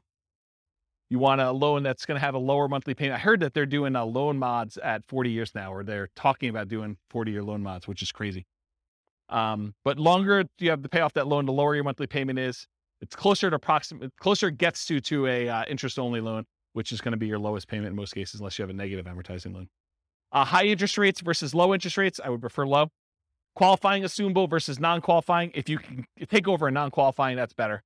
And recourse versus non-recourse. If you cannot have to be responsible for the loan if something goes south, that's better than having to have responsibility. So that's what recourse is all about. All right, the rent-to-own family. That's rent-to-own, lease-to-own, lease option, lease purchase. So what is it? You agree to rent the property from the seller, and you have the right to buy the property at some point in the future. That's what that's all about. So you and the seller agree on terms, the rent, the duration, who handles maintenance, how that's all done. Often the purchase price and the terms of the purchase are also covered as well. And then often an upfront fee is expected to do a rent-to-own or lease option or lease purchase. Microphone. I'm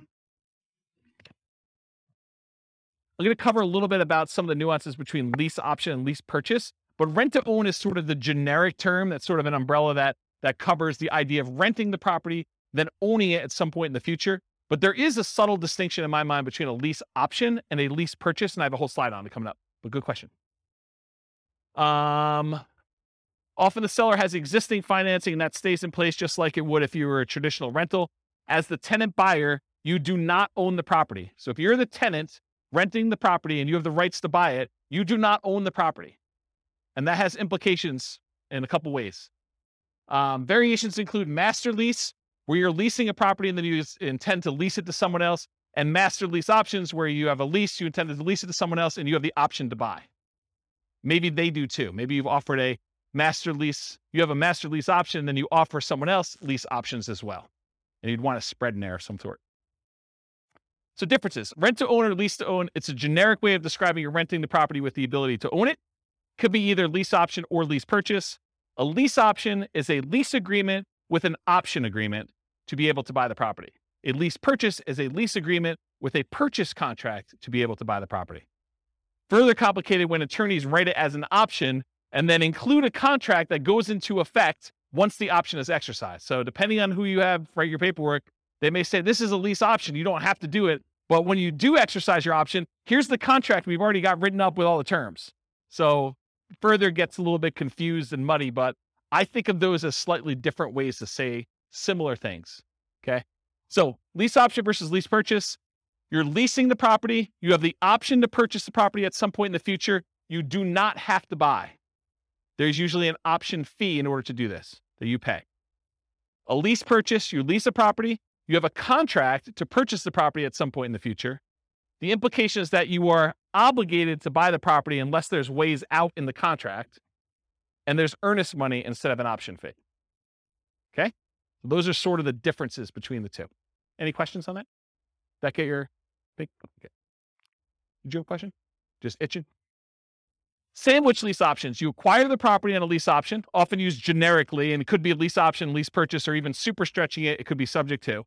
You immediately offer the property on a lease option to your exit, whoever's going to do it from you, usually for a higher price, usually for a higher rent, usually with a larger down payment than you gave, usually with more favorable terms to you. And we'll cover this a lot more when we do creative deal analysis and structuring in a future class. Okay.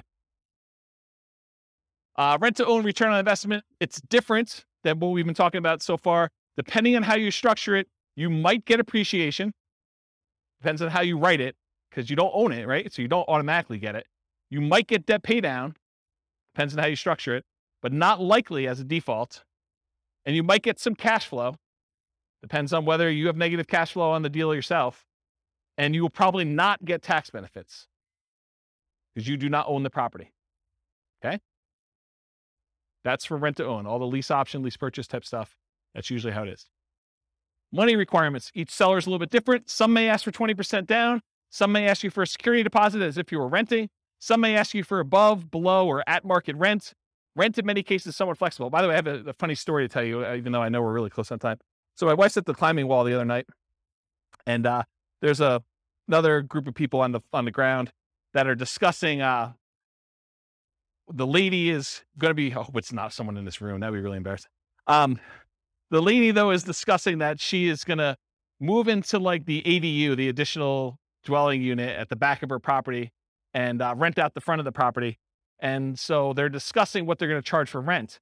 And the woman is insisting that she charge what her mortgage payment is, which is just random because it doesn't really matter where your mortgage payment is. It could be higher than what fair market rent is. It could be lower than what fair market rent is. But it goes to show you that the general public just says, I want to get what my mortgage payment is so that I don't have a mortgage on the property. And that's my kind of like price.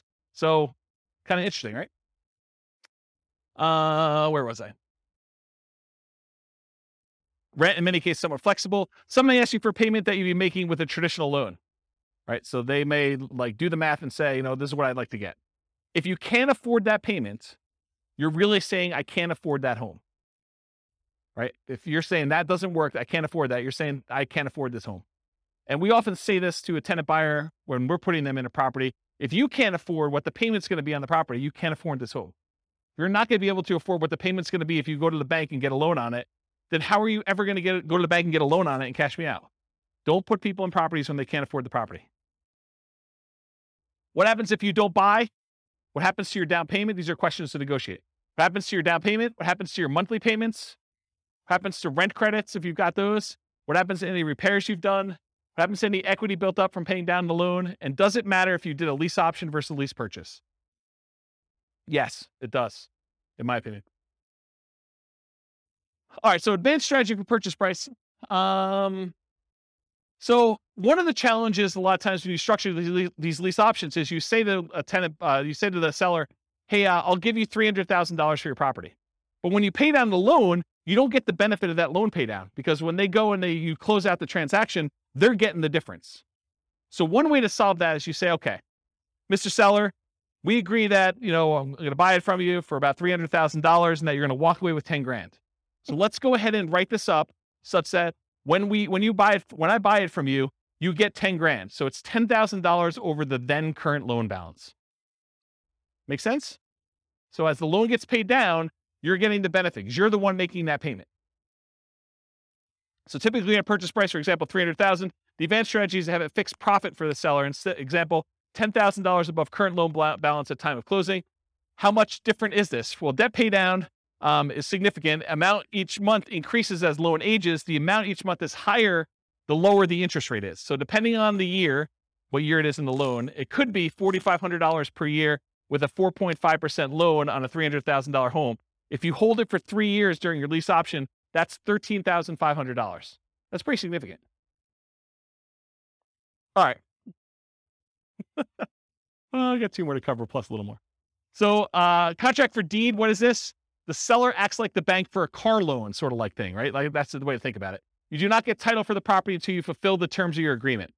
Often there's financing already in place that will remain in place. You and the seller agree on terms. The seller remains the owner until you've completed the terms of your agreement. And if you don't pay the seller can evict you. It might be used when you're offering to owner finance your property for a buyer. So you might offer this to someone else. Contract for deed return on investment, it's different. Depending on how you structure it, you might get appreciation, you might get debt pay down, you might get some cash flow. You probably will not get tax benefits if you're the person acquiring the property using this strategy. Subject 2. Remember, in subject 2, the seller deeds you the property without explicit permission from the lender. Many believe, as I do, that the best practice is to disclose to the seller that there was a transfer of title. You should put them on notice. The loan remains in the name of the seller. The loan will not appear on your credit report because it's not in your name. It's different than loan assumption. It may be an additional note to the seller for some or all of their equity. Your return on investment, similar to owner financing, wraps and loan assumption. Since these can be lower down payments, also amplifies that ROI as we've discussed before. All right, cover a couple last ones. Traditional buy and hold. So this is like, we've covered like all the creative financing ones. Now I'm going to cover some of those other ones kind of quickly. And I think most of them are one slide, so it should go pretty quickly. Traditional buy and hold, you got traditional financing, and a lot of times you're renting the property. You possibly sell at some point in the future, or you keep it forever. It's often limited to 10, 30-year fixed rate finance properties for non-commercial. So you're limited in how many you can do with this. So in order for you to scale, it's much harder for you to do this. You could do it with partners. You can rent to long-term tenants or short-term tenants like a vacation rental or something like that. So those are the things you could do, whichever way you want to do it. Nomad, we talked about this. It's like traditional buy and hold, except you owner-occupy the property. For it to be Nomad, you got to move in. You get owner-occupant financing. lower down payment, better interest rate that you can get for a non-owner occupant. You got to move into the property at least for the first year. That's what your lender requirements say when you sign to get your loan. This is where I'm getting this number from. So when you sit down and you sign for your owner occupant loan, you sign something that says, I agree to live in my property for a year. Okay. You get much better owner occupant financing. You can get more than 10 traditional loans since you're always buying a primary residence. So it can go beyond 10 if you need to. House hacking, you rent out part of the property, duplex, triplex, or fourplex, or bedrooms, or the garage, or you rent an RV spot or something like that. That's what the house hacking is all about. Fix and flips, you find a property you can add value to, often use cash, hard or private money, partners for funding. You can do live-in flips with owner-occupant financing, so you can go buy a property. And there's even special loan programs, like there's a conventional, do you remember what it's called, conventional home ready, or so it's like a rehab loan that's conventional. Is it home ready? Is that what, there's some brand name for it. Just go ask your lender what the fix-up loan is for conventional. Or the FHA version is 203K. There's an FHA 203K loan where you put 3.5% down, and you can buy the property, plus they will loan you the money to do the fix-up on the property. You can't do it yourself. You have to hire contractors, but they'll loan you like 96.5% of that too. So you put 3.5% down of that. So it's a pretty interesting program if you're going to do it. So that's live-in flips with owner-occupant financing. You could do a 2-year slow flips for those trying not to pay capital gains, although the math with reasonable assumptions suggests waiting 2 years is letting the tax tail wag the dog or something like that. The idea being that if you're going to do that strategy and you're getting a big enough discount, you don't need to wait the 2 years. Just pay the taxes and do it. You'll make more money, a lot more money. Okay. The one with an extra R. It's similar to fix and flips. You got to find those properties that you can add value to. The acronym is buy, rehab, rent, refi, and the last R is repeat. You must get significant discounts or find an alternative way to add value. The cost of financing can significantly eat into your equity as you do this, because a lot of times you're using some type of hard money loan up front to do it. And then usually the refinance loan is not cheap. It's not usually a really low cost loan program to get to the cash out refinance. Or sometimes I guess it's not a cash out refinance. Could just be like a rate and term, depending on how you finance it. Rates on financing often get worse than rates for purchase. So your long-term loan interest rate is often a penalty than if you just bought it for cash or bought it with a traditional loan to start with. So realize you're trading some of these things. And a lot of times you leave some money in the deal. Wholesaling, you find a deal, you control a deal, you sell your rights to the deal. Often selling your rights in a contract. How does this compare to real estate brokerage? I think I covered that already, didn't I? Okay, let's skip it. Wholesaling, selling wholesale properties, but closer to retail prices to retail, a lot of times owner-occupant buyers. So it's like wholesaling, except mom and dad are going to move in. Not your mom and dad, but some mom and dad with a family is going to move in. Right? They're going to do that instead of it to an investor. That option auction, we talked about that too. You find a property, you get an option on it. You market the property like crazy for a bid sale over a single weekend. You sell the property to the highest bidder using a round robin strategy. And then you make the difference between what you sell it for using your round robin thing and what you have it under contract for with your option. Short sales and foreclosures. We talked about what are short sales. We talked about foreclosures. Anyone not know after this point? Because I think I covered it twice, right? Okay, good. So we do those. Usually foreclosures are the auctions, either the county or the MLS after they've gone back to the bank. And short sales are usually from the MLS or for sale by owners. Real estate investment trust. They're basically that fund where people get together and they're buying big buildings and you can become a cash investor in those. You buy them from your stockbroker. It's usually an all cash investment. You're not usually able to finance those that I'm aware of. And they're usually passive. Tax liens and deeds, it's county dependent. They vary, like what the interest rate you pay. Some you bid down the interest rate. Some you're getting a fixed interest rate. Some you have to wait.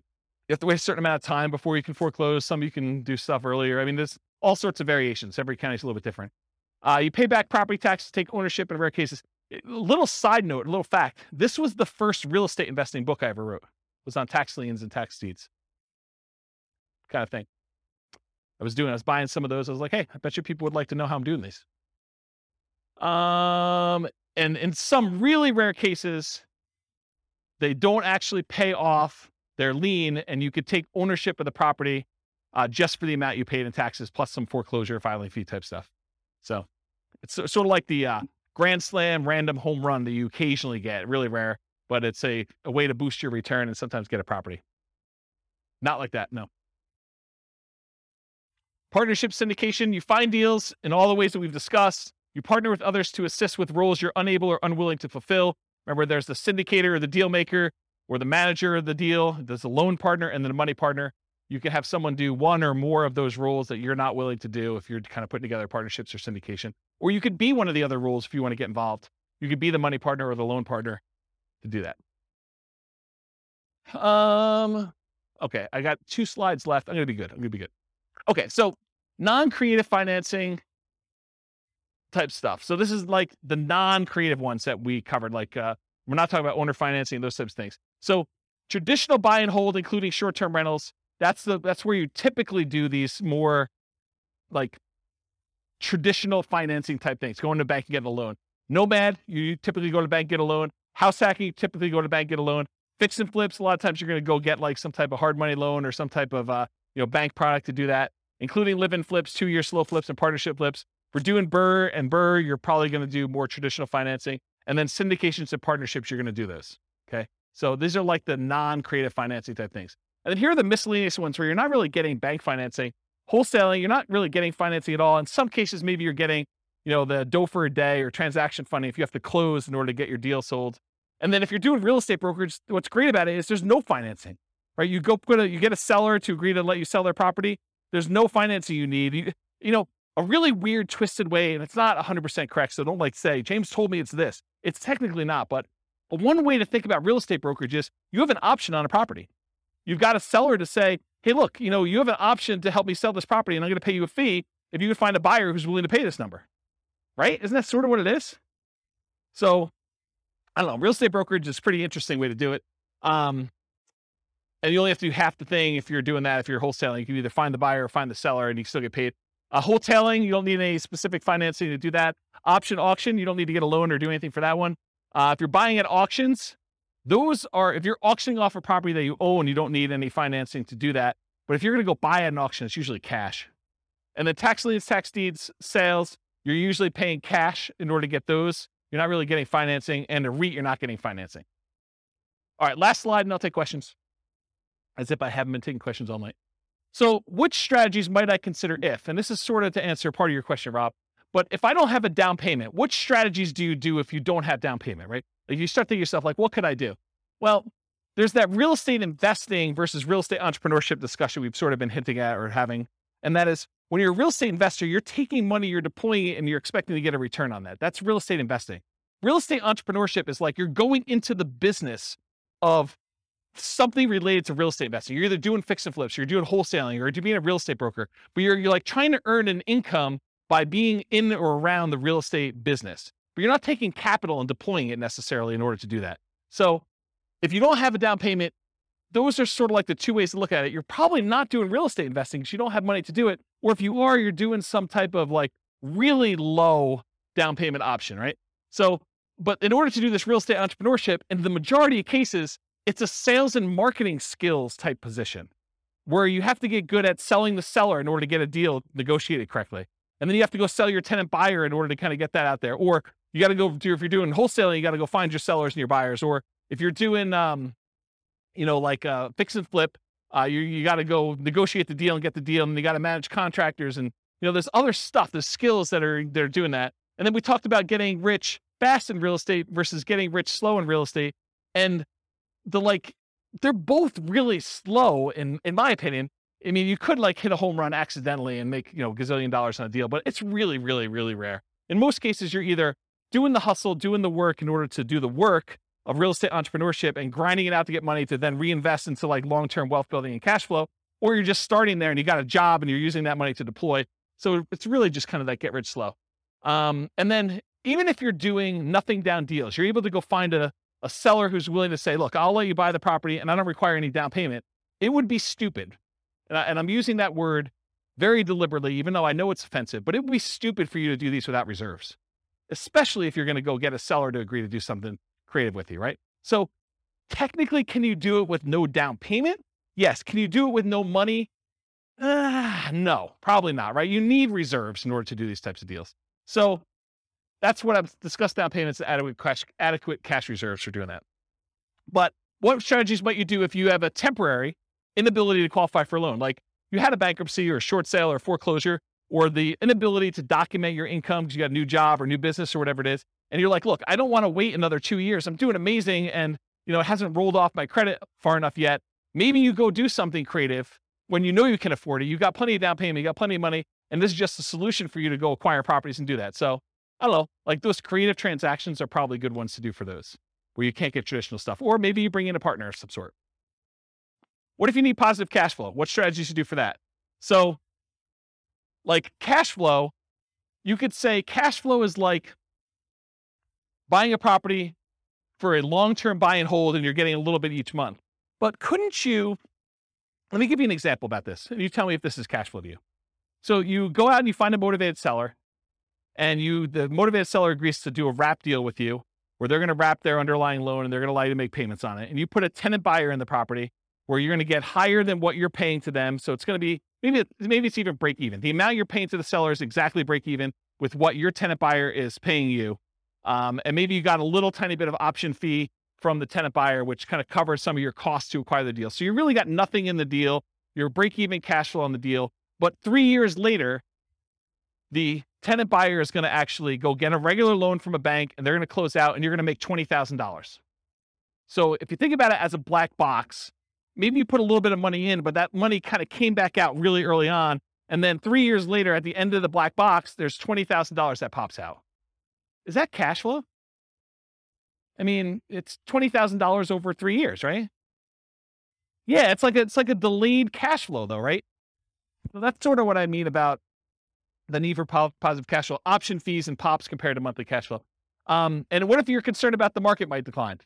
Well, lease options, where you're leasing the property and you have the option to buy it. If the market crashes, you're just like, I choose not to exercise my option. Here's the property back, Mr. Seller. That's one. You do regular options. You can do real estate brokerage. I mean, real estate brokerage, you're in and out really quickly and you have no obligation to the properties. So you can do those. But for long-term wealth building, I think you sort of need to put a stake in the ground and say, I'm going to hold out because you want to be in the market for that long-term wealth building. So for like that part of it, I think you've got that market risk. And if you've got a long enough time horizon, I don't think it matters because you could have a dip short term. But if you asked me to bet on the long-term growth of the real estate market, historically over 100 years plus, it's 3% a year. And there've been dips in there, but you give me a long enough time horizon, I'm like, I feel pretty comfortable it's going to be worth more at some point in the future. And if not, even if it's the same value and I paid off the loan, now it's free and clear and it's cash flowing. So that's how I think about that. And if you want to buy in LLCs, if you're really hyper concerned about, asset protection and liability and risk and stuff like that, there are ones you could buy where you don't have to, move them to a LLC after you acquire them with traditional financing. You could buy subject to and buy in the LLC to begin with, or you could buy with a lease option and buy in an LLC to begin with. You could do owner financing and buy in an LLC to begin with. But those types of ones you can do where you're able to buy them in LLCs or with partners as well. All right. Any questions? I'm only 7 minutes over, but Rob, that's all on you. Any questions before we go? Wow, I put you guys out of it. You're like, holy crap. Oh, you have questions, Justin? This is more like a comment here, James, Yeah. which is so what you're showing us today is great, man. I love this stuff, right? Yeah. But what's happened in the last 3 years is that there are new players that have come into this market where we have everything that we do is we buy ugly houses, guys, and fix and flippers and burrs and nomads and that. There's a property tech company that's come up backed by Wall Street, which is doing a version of it. So they've taken all our best plays and they've come into the market. So Open Doors an iBuyer, Homeward is a power buyer who will give you the cash up front. Divvy is basically a rent-to-own company. Yeah. It's amazing. And so they've changed the field a little bit. But I just realized as you were going through it, there's actually tremendous opportunity to work in that space between these guys and what we're doing now. It's kind of crazy, actually. I've just never thought about it until you showed me this. There's tremendous opportunity. There's tremendous opportunity to wholesale to iBuyers because they're overpaying for everything anyway, right? Yeah, I think the way I think about this is we used to live in a land of bliss. It didn't seem that way at the time, but we sort of had this really weird hidden monopoly on all these different options. And I think as Wall Street is coming to play and the the internet and availability of information, sites like BiggerPockets that have sort of made this available to a much larger group of people, I think you see this increase of competition, and you need to become niched, and you need to become specialized, and you need to serve people and find ways to add value, whatever that is. And I think there are fewer opportunities than we used to have in some ways, and there are more in others because now we have more insight into the market, where before it was hard to find these deals and to let people know that you were around and doing stuff. And now it's easier to do that and harder at the same time. I mean, it's like a mixed bag. So I think there are some strategies that don't matter, like Nomad as an example. If you're doing Nomad, does it matter if there are iBuyers? Does it matter if there are things? I don't think so. I think that's a hugely advantageous strategy to use. The long-term buy and hold, I think, there's enough opportunities in there to still do those. But doing the like fix and flip ones and doing the burst strategies, I think it's getting more challenging to find some of those opportunities, especially in heated markets like we've been. And I think as markets soften, you'll see opportunities to do those. But I also think that there are solutions for the creative financing stuff coming. I don't think it's quite there yet because the market's still hot. But I do wonder a little bit if we're going to see a percentage of those guys go to the iBuyers. If we're going to see them, hey, look, I don't need to go sell to another investor. I could go onto this website. They'll give me an instant offer, subject to an inspection and some other things. And so I think you'll lose some of them that way, but not all of them, because I think some of them, the price may be too low, especially if they're high loan to value, and coming in and doing like a subject to or creative financing could be a solution for some of those there too. So I don't know. Yeah. Sell to the iBuyers. Sure. Absolutely. Yeah. Yeah. I think that's a sub niche in some ways, right? Like that's you specializing in who your end user buyer is. But I think there's enough demand from mom and pop investors too, where iBuyer wants them, but so does mom and pop investor. And they may, especially in aggregate, they may be able to eat as much as you can produce. So especially if you're not doing anything at scale, right? If you're not going into 300 markets and trying to go crazy, iBuyer makes a lot of sense if you're trying to scale that way. If you're doing, a couple deals a month or one or two deals a quarter, then, a mom and pop investor is plenty good for acquiring all those, I think, in a lot of cases. All right. Any final questions? Was that helpful? Was that like a good sort of like overwhelm you class where you're like, holy crap, James, what was that all about? Is that good? All right. Well, I got nothing else for you. Thanks for coming, everybody. I will see you all next week. With home prices up, mortgage interest rates up, and rents up, but not quite enough to counteract the higher prices and interest rates, cash flow on rental properties in Pomona is harder than ever. Book a call with the Real Estate Financial Planner to apply our proprietary 88 strategies to improve cash flow on your rentals. See the show notes for a link to schedule your call and improve your cash flow today. If you're a real estate agent, lender, or professional in Pomona that wants to help our real estate investor listeners, consider reaching out to learn about collaboration opportunities with this podcast. We'd love to add more value to our listeners by having you assist our investors buy, sell, and finance their real estate investments.